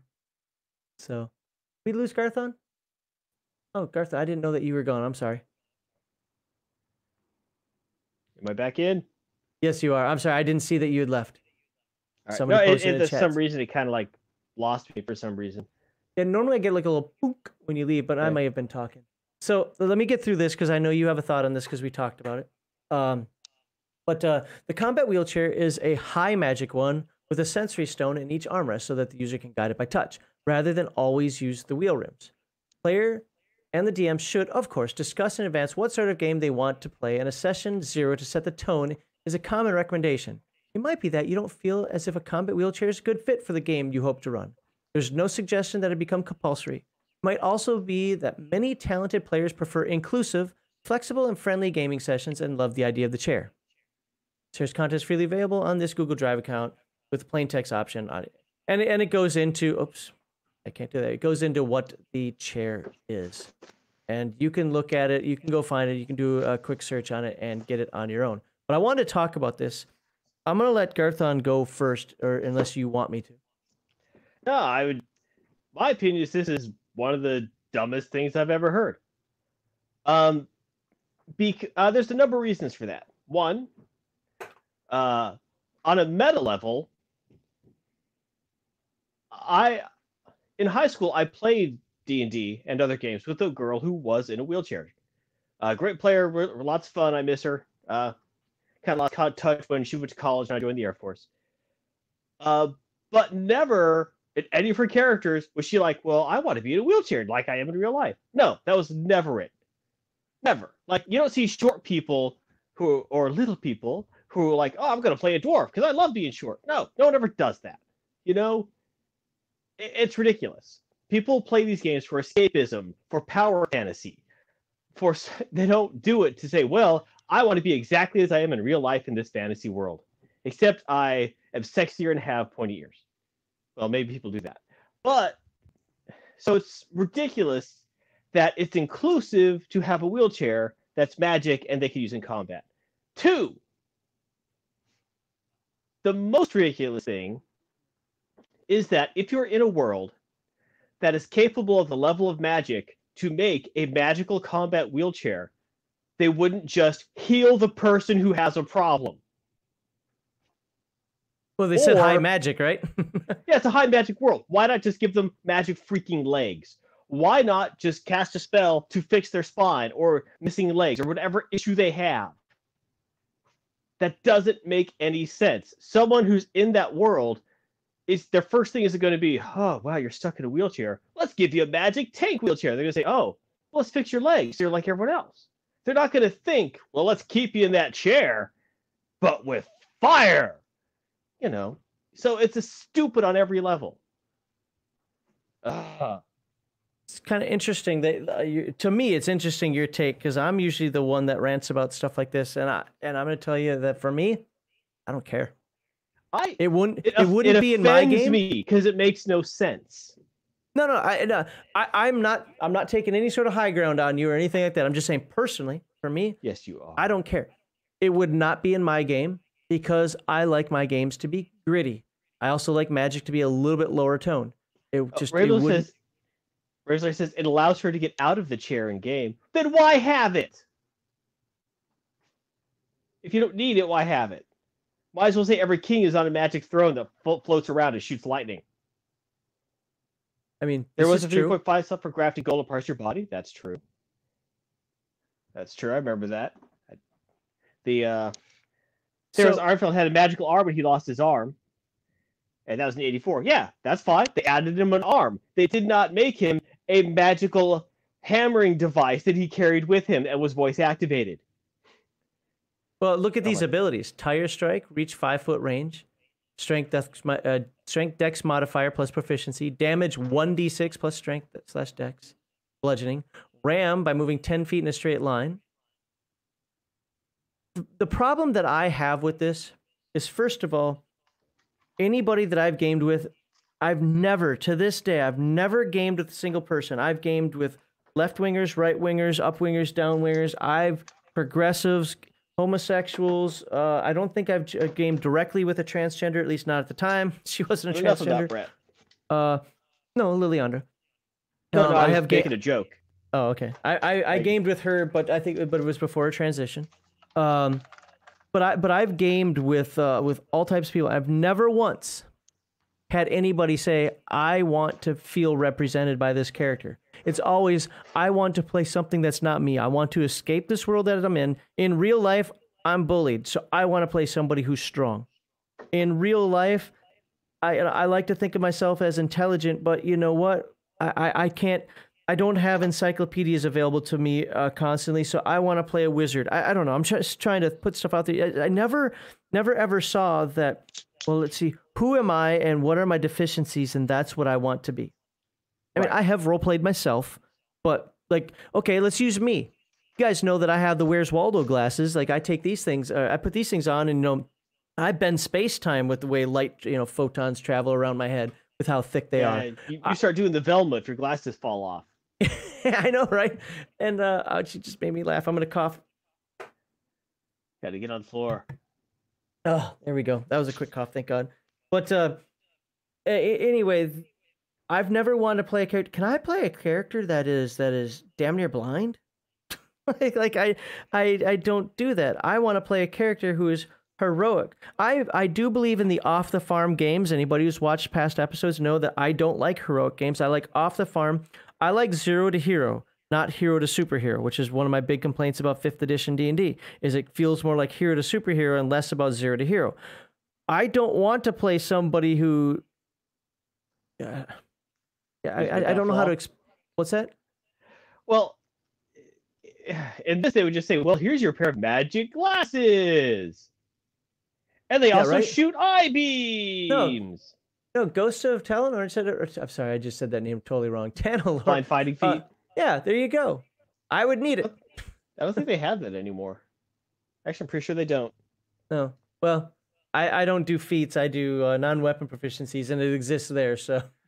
They took out most of the feats in 5th edition and said, well, no one uses them. And I'm thinking, I only use feats. I was going to say, yeah, when I played 3rd edition, one of the things I hate about it were all the feats, because I thought some of the feats were damn near magical. In 5th, it's when you level, you can get a stat boost or a feat. And they said no one uses feats. And I was like, asked everyone who I play with, do you use stat boosts or feats? And they're like, normally feats. Like, yeah, me too. But I guess the kids all just want to raise their stats. Whatever. I mean, I don't know the rules of 5th edition well enough to... Yeah, there's a lot less feats in 5th. But here are my thoughts before I take this off the screen, and then we can talk a little more about this. But my real thought is, like, I don't care that it's here. I like the fact that, you know, and to me, one of the things I want to say is this is a well-written article in certain ways. Maybe these crazy weirdos on the left are actually starting to wake up to how you should say things. Right here, it might be that you don't feel as if a combat wheelchair is a good fit for the game you hope to run. There's no suggestion that it becomes compulsory. There you go. Boom. That's reasonable. If you want, here's an idea if you want to use it. Right. That's fine. And that's good. I'm totally for that. But the other changes that they're making to the game, that they put Drow in the player's handbook, they put demon characters in the player's handbook. You know, they're changing the names of races. They're now telling you that orcs can have high intelligences, and was it elves can have high cons, and so on and so forth. Oh yeah, no one gets stat penalties anymore. There's no penalties to make a character. Yeah, well, they're gonna have bonuses and minuses, but you get to place them where you want. No. When you make a character in 5th edition, there's no stat penalties. Oh really? There's no minus? No, there's no +1 intelligence, +1 con. It's just +2 intelligence. Oh. Okay, well, again, I've made a character for 5th edition, but I vaguely remember it. Yeah, there are no minuses, because people don't have minuses. Bullshit. I know, but yeah, that's like the mentality. Yep. So yeah, if they were to do more things like that, if they would have stayed with the base game. And when I mean base game, I'm talking 1st or 2nd edition AD&D. Look, I don't like half elves and half orcs either. And yes, half orcs were in first edition. I get it. They're also considered freaks and monsters. Yeah. If and at least half dwarves, the mules in Dark Sun, they were sterile because that's not something you're supposed to breed. Right. Actually, all the half races in the game that I'm making, well, first of all, the chances of conception actually leading to a birth is 1% on percentile die. And if it does, you're 100% sterile. Yeah, that makes sense. That's why I don't play D&D after AD&D. There's just no D&D after AD&D. Yeah, and I get it. The game's got to move on. There can be a lot of arguments made over the fact that THAC0 was dumb for this reason or that reason. That's the easiest one. I use THAC0 because it's the easiest. Well, that's the low hanging fruit that every argument is made about.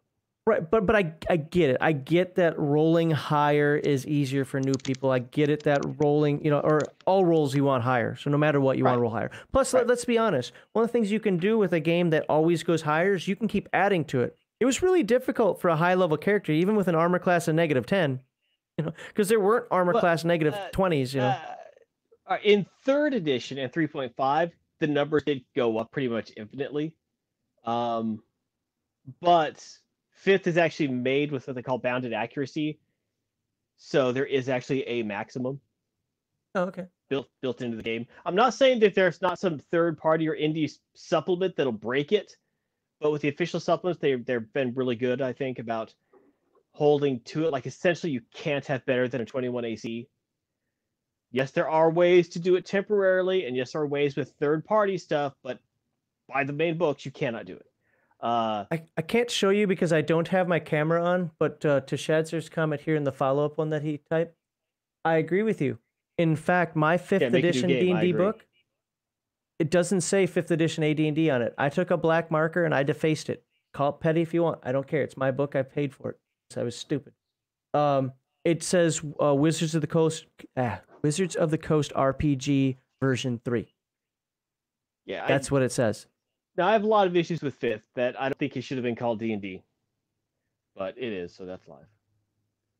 Well, good news for me is even though you can't see it on the screen because, again, I'm not showing the camera, when I am on the screen, you guys see my bookshelves of games. I don't have to play D&D.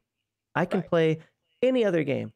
The reason, so, I want to respond to a comment. So somebody, did you read that link that I sent you, Carthon, about the guy who called me a hypocrite?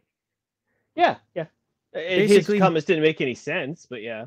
Yeah, basically he's saying I'm a hypocrite because I was bitching about people bitching about stuff. I'm like, well, so I didn't respond back. You know what? No, that's just have your little thing. But to respond to anybody out there who wants to say I'm hypocritical because I'm bitching about stuff, changes and so forth. I didn't go into your hobby and change it. I didn't go into your hobby and try to ruin it. Because you can't create. You've decided that you have to destroy the hobby that I enjoy. You've done it with comic books. You've done it with, you're doing it with anime. You've certainly done it with tabletop games. I never once went into your hobby. In fact, if you'd ever say, I want this in a game, you know what I would have said? Make it. Don't ruin my fucking hobby. That's why I'm not a hypocrite for bitching about you trying to change my hobby. I would be a hypocrite if I said, not only am I going to bitch about it, but I don't want you to ever do anything with this. Go away. No, you deserve your outlet. You deserve your book. And if it sells well, let it sell well. But you don't get to do that with the Dungeons & Dragons name, even though for me it's already been done for 3 editions, 3rd, 4th, and 5th. Yeah, I'll just leave it at that. I'm starting to feel sick again, but they can retire D&D. They didn't put D&D. Yeah. Yeah, you know what? I would actually probably have been a fan of 3rd edition if it wasn't called Dungeons & Dragons. I mean that seriously. I probably would have been like, oh, that's kind of a neat role-playing game, and I probably would have bought some of the books. But because it had the D&D name on it, 3rd, 4th, and 5th edition, nope. I bought 4th only because I had hoped that with 4th that they brought the game back to its roots. I bought the original box set. Yeah, right. The original 3 books that came out in that little box set. I didn't buy 5th edition books until just before Corona hit. And I did that because the game that I was in transitioned to 5th edition, and I kind of had to. That game's been out for 5 years, and I only own Xanathar's and the Player's Handbook because the character I wanted to play required both those books. And again, mine don't say Dungeons & Dragons 5th edition on it. It says Wizards of the Coast 3rd edition because it's the only way I can tolerate it. Protect anime, manga, and TTRPGs. Yes, well, anime has been interesting right now, and this is a TTRPG channel, so I don't want to get too deep down that rabbit hole, but it's been kind of interesting to watch the back and forth between Japan capitulating, then Japan telling America to fuck off, then Japan capitulating, then Japan telling America to fuck off. I don't know where it's going to ultimately go, but every time Japan says fuck off, Steam bans games, Funimation and Crunchyroll remove anime. Then Japan starts to capitulate, and then people don't like the anime anymore. Then you see this circle here, so I'm interested to see how that goes. I'm not an anime fan. Garthon's more of an anime fan than me, and I don't even think you're a hardcore anime fan, if I remember correctly. Not nearly as much as I was. I mean, Heathen Dog's definitely more than I am. Sheriff's probably more than him. Possibly. Yep. So, but my wife being Japanese and she watches a lot of anime, not the same type that we would watch here. In fact, she thinks American anime is much different than Japanese anime. And I don't mean like cartoons versus anime. I mean like what Americans watch versus what Japanese people watch. Throwing stuff around again. Are you beating your dog? I don't have a dog. Oh. I don't know what you heard. Everything's quiet here. Oh, it sounds like paper's being thrown around or something. I do know that my battery is at 2%. So. Oh no. Well, everybody thank Garthon for being here. Yeah, I was told it was going to be less than. Yes, like I said, I was called up by Heathen Dog and say, "Hey, we need you." Like, I can't do this for long. It's like it's going to be short, like an hour. It's like I guess I could do that. So. Well, we were both sick, and I didn't think he was actually going to stay. So, but no, everybody thank Garthon for being here. I am going to do the segment 3 thing. But since Garthon's phone's going to die, you can hang out until your phone dies, or you can head out. Because here's a question for you, Garthon. Do you fudge dice rolls in a tabletop role-playing game? And is it ever okay to fudge dice rolls, or should you never fudge dice rolls? This question was from Mar Hockman on our Discord. It all depends if I'm DMing or playing. If I'm a player, I don't fudge my rolls because suck it, that's life. If I am the game master, I will fudge rolls if I have screwed up and set up an encounter that the party just can't win. I'll say, all right, well, maybe he didn't roll that 20 and wipe you out, Or if I'm getting steamrolled by bad rolls, I will say, no, he actually did not roll below a 5 for the 7th time in a row. No, he rolled a 17 and hit you. Yeah. So yeah, I'll fudge rolls as game master, not as a player, and I will use the almighty words of Gygax to justify it, in which he said, which I don't totally agree with this, but what he said is, Dungeon Master only rolls the dice because he lost to hear the sound. Okay. All right, with that, yeah, my phone is plugged in, so thanks for that comment. Thank you for your tips.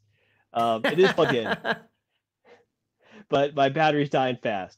So have a good one, everyone. Yep. Thanks again, man. I really do appreciate it. No problem. Have fun. Don't injure yourself. I'm only talking, so that means I will. All right, later. So from my perspective, I basically agree with what he said. Now, for me, I do a little bit less fudging of dice rolls and more fudging of stats. And let me give you a couple examples. In fact, if Garthon could have hung on, he would have probably remembered this one. I was doing an Earthdawn game 20-some years ago, and it was a build-up, and I can't remember. It was a module. I would bounce between doing a module, then a homebrew, then a module, then a couple homebrews, then a module, something like that. And I got them to a point where they did all the exploration, they did all the getting the sides together, basically all the stuff that you do over the course of multiple adventures to prepare to fight a horror. Think of it as a demon. Horrors in Earthdawn are demons.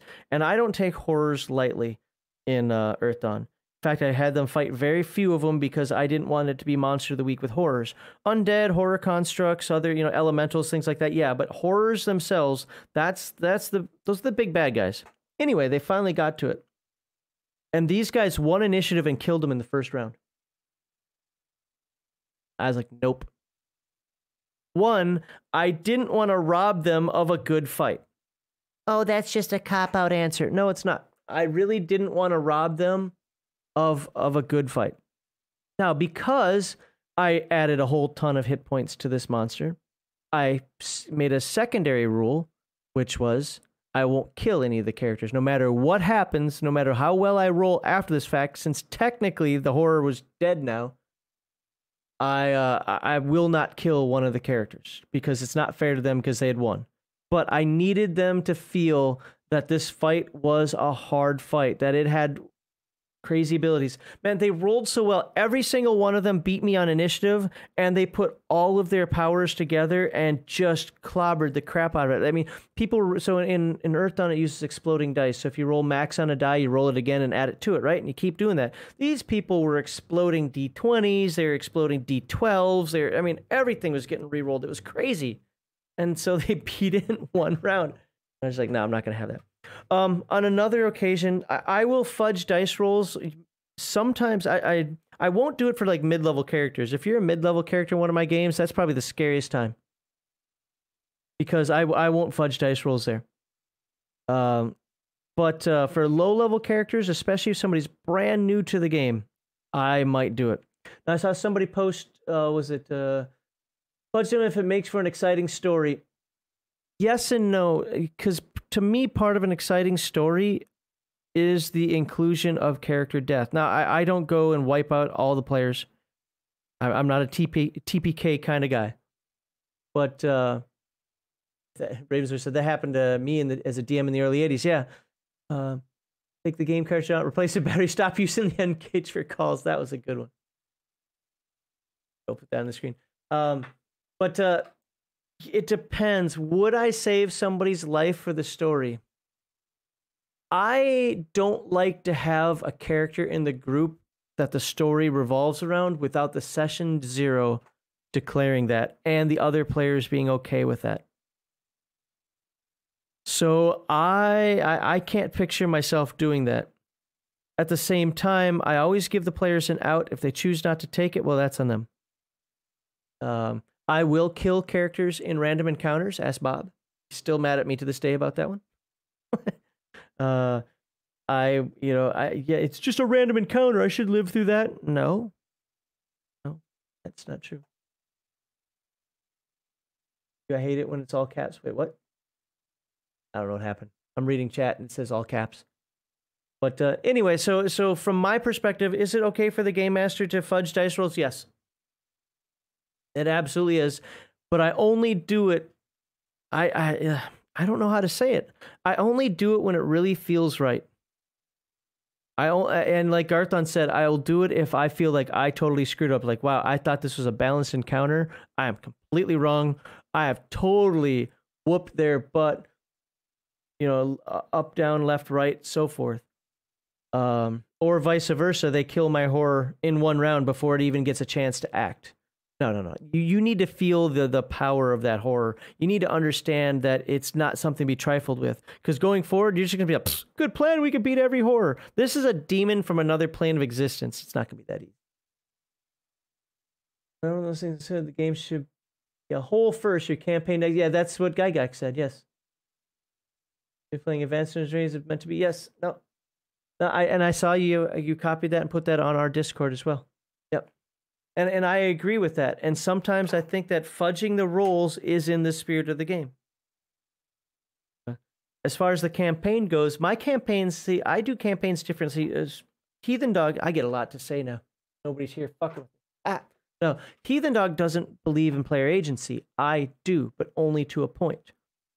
I believe in player agency. In fact, I like it when players come up with some of the stories. And yes, that is possible to do without saying, come on, guys, help me out. No. I'll have one of the characters, come up with like a leprechaun. This is my favorite one. Is one of the characters basically came up with a leprechaun under the rainbow thing with the pot of gold under the rainbow, right? I turned that into an adventure.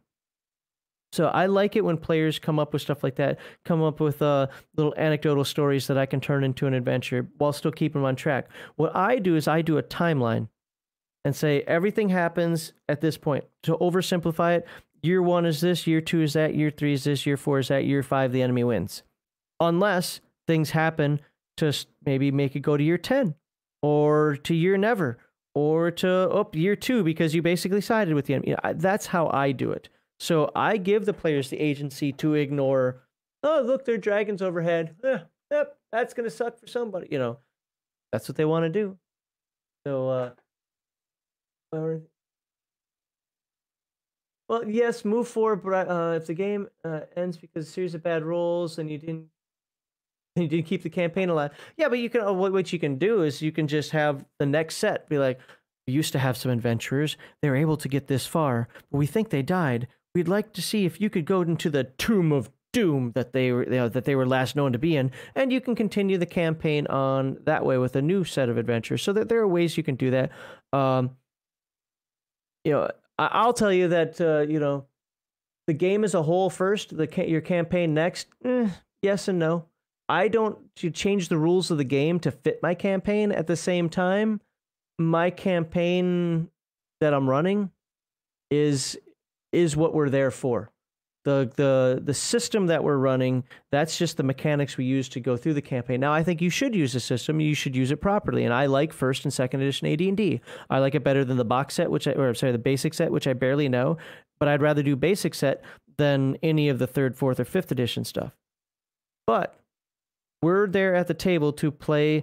I don't do Monster of the Week stuff. If I do Monster of the Week, it's either because I was unprepared or I felt that the players needed it for that time. But I'm telling a Dragonlance style story, and that I know that irks some people.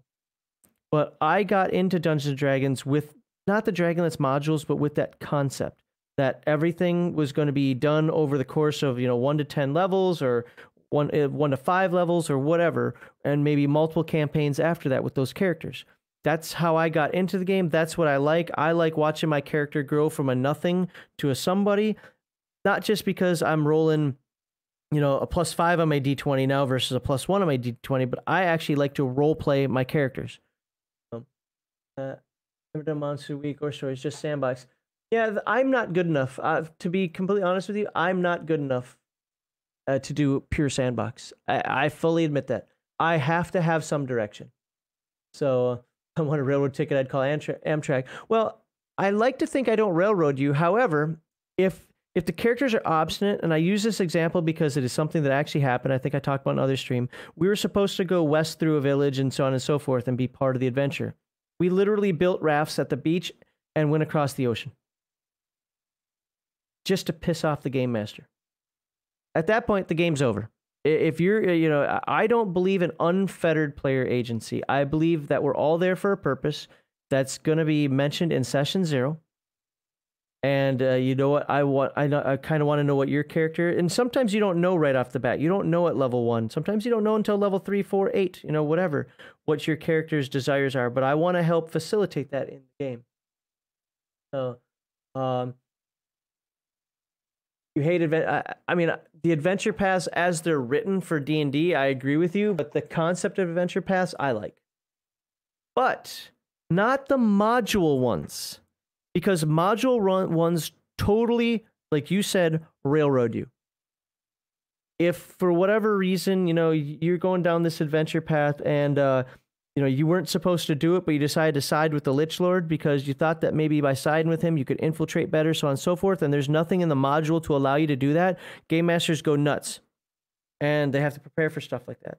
Like I said, I do mine in timelines. If the characters or the players got so obstinate as to ignore every timeline, I just let them know, like, if you guys want to keep playing, you're going to have to do something about this, because unless you want the world to fall into darkness, and if that's the case, then I'll start putting adventures together where you can join the evil team and maybe side with them, and then play into the world as the darkness grows or whatever. But there comes a point, there's an obligation of the players at the table as well to understand what the DM is trying to do. And there's a obligation of the DM to explain to the players what kind of game it's going to be. So, have fallen apart because of damn adulthood. Yeah, I hear that. I put Pax Tharkus in Duchy of... Hey, I don't do Dragonlance like that, but because everybody knows it too well. But I mean, I do my own worlds. Sure. Yeah. No. I agree with most of here. I should get some of that on the screen because people on Twitch aren't. We'll see it. YouTube chat is going crazy here right now. So let's but if you're churning through parties that much and have to keep restarting a fixture encounter, I agree with that. There's no such thing as a balanced encounter. I don't believe in a balanced encounter. I hate challenge ratings. I hate all that stuff. I put things together in terms of what I think that you can fight and what I think you have a chance of beating. Sometimes I want it to be a 50-50% chance. Sometimes I want you to actually pretty much have the upper ground. And sometimes I want you to run away. You just use lines of people's. You know what? And sometimes those source books help out with that. And I get that. I believe me, I don't come up with everything on my own. I like to think of it as a road. There are rules that have to be followed. You can only go too fast, stop here, go there. But you do have choices. Come to a four-way, you go straight, right, or left. Yeah, and that's kind of how I see it too. The what do they call it now? The RPG Matrix or something like that? Is that the term that they... And that's kind of how I do it. I don't design the Matrix. I literally design a timeline. Say, this is going to happen. And then I fill in adventures from there. So Ravenslayer usually goes with a 60-40 split. That's why I like form setting adventure. I just drag and drop parts in my own world. See, and that's what's cool is everybody plays their own way. And I know the OSR community sees what I do as, that's not role-playing, that's storytelling. Well, I consider it role-playing also, as long as you give the players some agency. Again, Heathen Dog absolutely does not believe in player agency. He thinks it's all about his story that he's telling. And that's his style. I've been in a few campaigns of his. They've been fun, but I can tell you that if you go off the rails with his game, he's going to be like, no. Like, it's just like that. So, spooning leads to forking. Wow. So anyway, I hope that explains it. I get where Shadzar is coming from and the style that he wants. I am not that good of a game master, and if that's what I need to say to pass it out there, I am not that good of a game master that I can just do everything sandboxy. I want there to be something overarching. Now, it doesn't necessarily happen at level 1. At level 1, I believe that characters are rescuing kittens from trees. They're not doing crazy, fantastic stuff. Once they start hitting level 3 and level 5, then things can start getting a little better for them. But at level 1, they're rescuing kittens from trees and and standing watch somewhere, fighting the random goblin that comes by. But that's why I like form settings, adventures. I just drag and drop parts. Oh yeah, yep. No, I agree. Shadows are called roundabouts. So, all right, guys. My cough isn't coming back. That's a good thing, but I'm feeling the cold sweats and so forth coming back. I think it is time to end this. Hopefully that answers Mar Hockman's questions. Next week, I haven't put this on the screen for a while. Let me do this real quickly for the couple people who are kind of new here. I'm the only one left in the stream, of course, but there you go. We were toughing this out. We both got sick. I don't know how. I live in Germany. He lives in Michigan, so it's not like we were kissing or something. Scroll up to see my comment about baby dragons. Okay. Your first level. Oh, okay. Okay, let's put that on the screen. Stop this from scrolling. Oh, where is that? It's from Ravenslayer. Where the hell is it, Ravenslayer? I need a damn comment. Be happy I didn't call you Baldahar today. Oh, is that it? Oh. If you're the first level fighter, wander off, gather wood, and encounter a baby green dragon, decide to take on solo, well, you're gonna die. Yeah, no, that is true. I don't think that I would have low-level characters that deep into a woods where a baby green dragon's going to be, especially without its mom. But if that were to happen, yeah, they fight it. Even a baby dragon probably killed. Absolutely.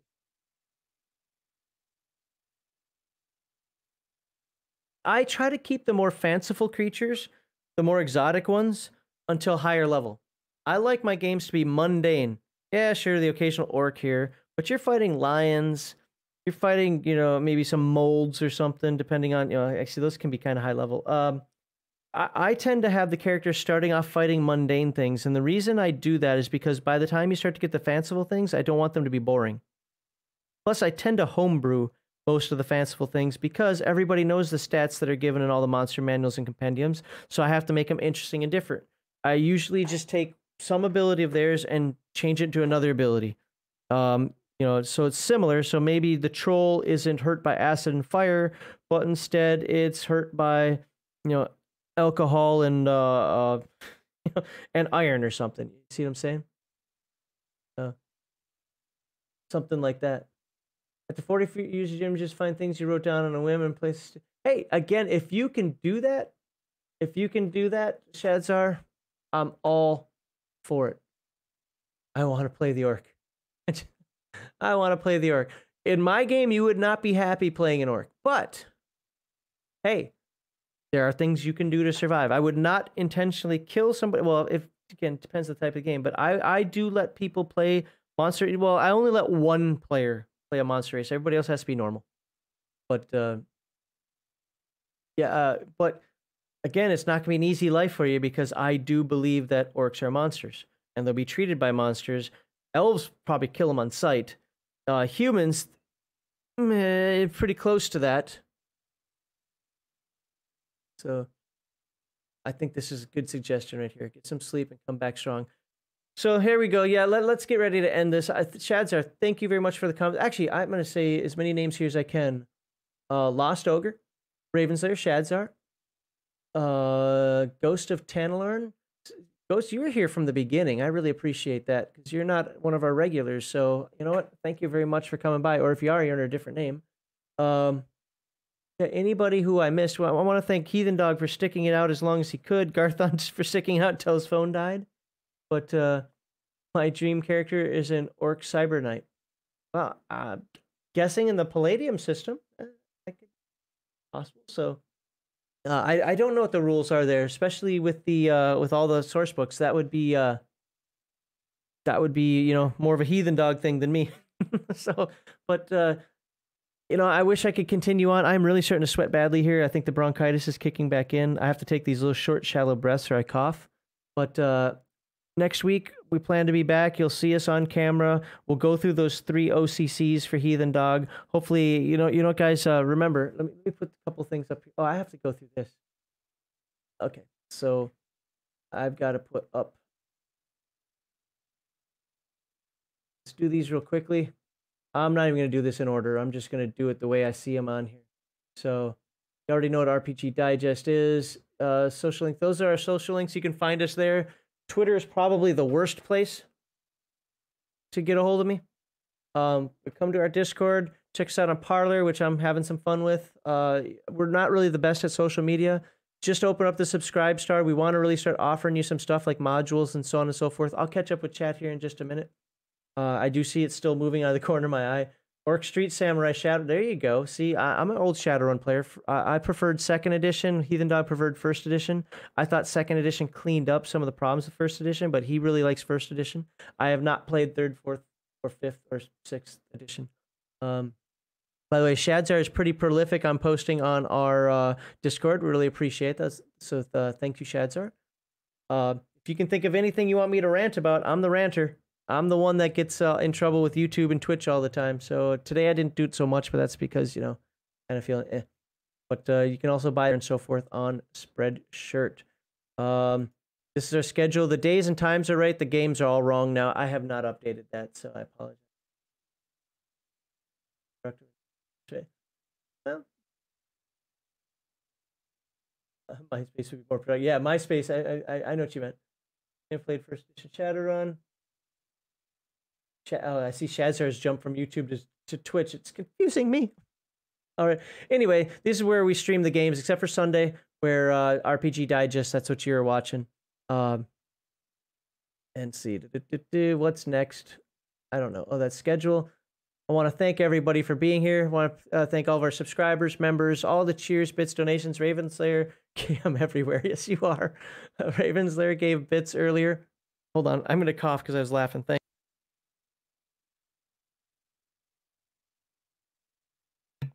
All right, I think I should use the real mute button, not that one. That one goes clunk, clunk. But anyway, I want to thank all of our followers, subscribers, chatters, and lurkers. Thanks. Does MySpace even still exist? I think so. Can't view video on Twitch, but I have pop-up. I gotcha. Yeah, when I'm at work, I can't do Twitch, but I can do YouTube. It's weird. Back in the old days, I could do Mixer also. If you don't want to give bits and donations and so forth to us, you can go ahead and give it to the Wounded Warrior Project. Those are people in much more need, hard times for everybody. But when you're disabled because, you service the country and so forth, every donation there is beneficial and helps somebody out. And if you are watching on Twitch and you hover over the screen right now, you will see friends of the channel. Follow them all. Tell them Legion of Myth sent you, and you will be following some very interesting channels. What's next? 5, verse 5. Oh, that's segment 3, which we didn't do. So, and disclaimer 6. So that is it. So let me put that back up again. I'm very bad with the goodbyes. I can do the goodbyes for like an hour and a half, but you know what? I've got to go. And I truly want to thank everybody who is here. If you look at some of our past videos, yes, I'm an antagonistic, ranting jerk, but you know what? That's why I'm lovable, right? All right, guys. Oh, the energy and the health is hopefully going to be back next week. And with that said, we're going to go...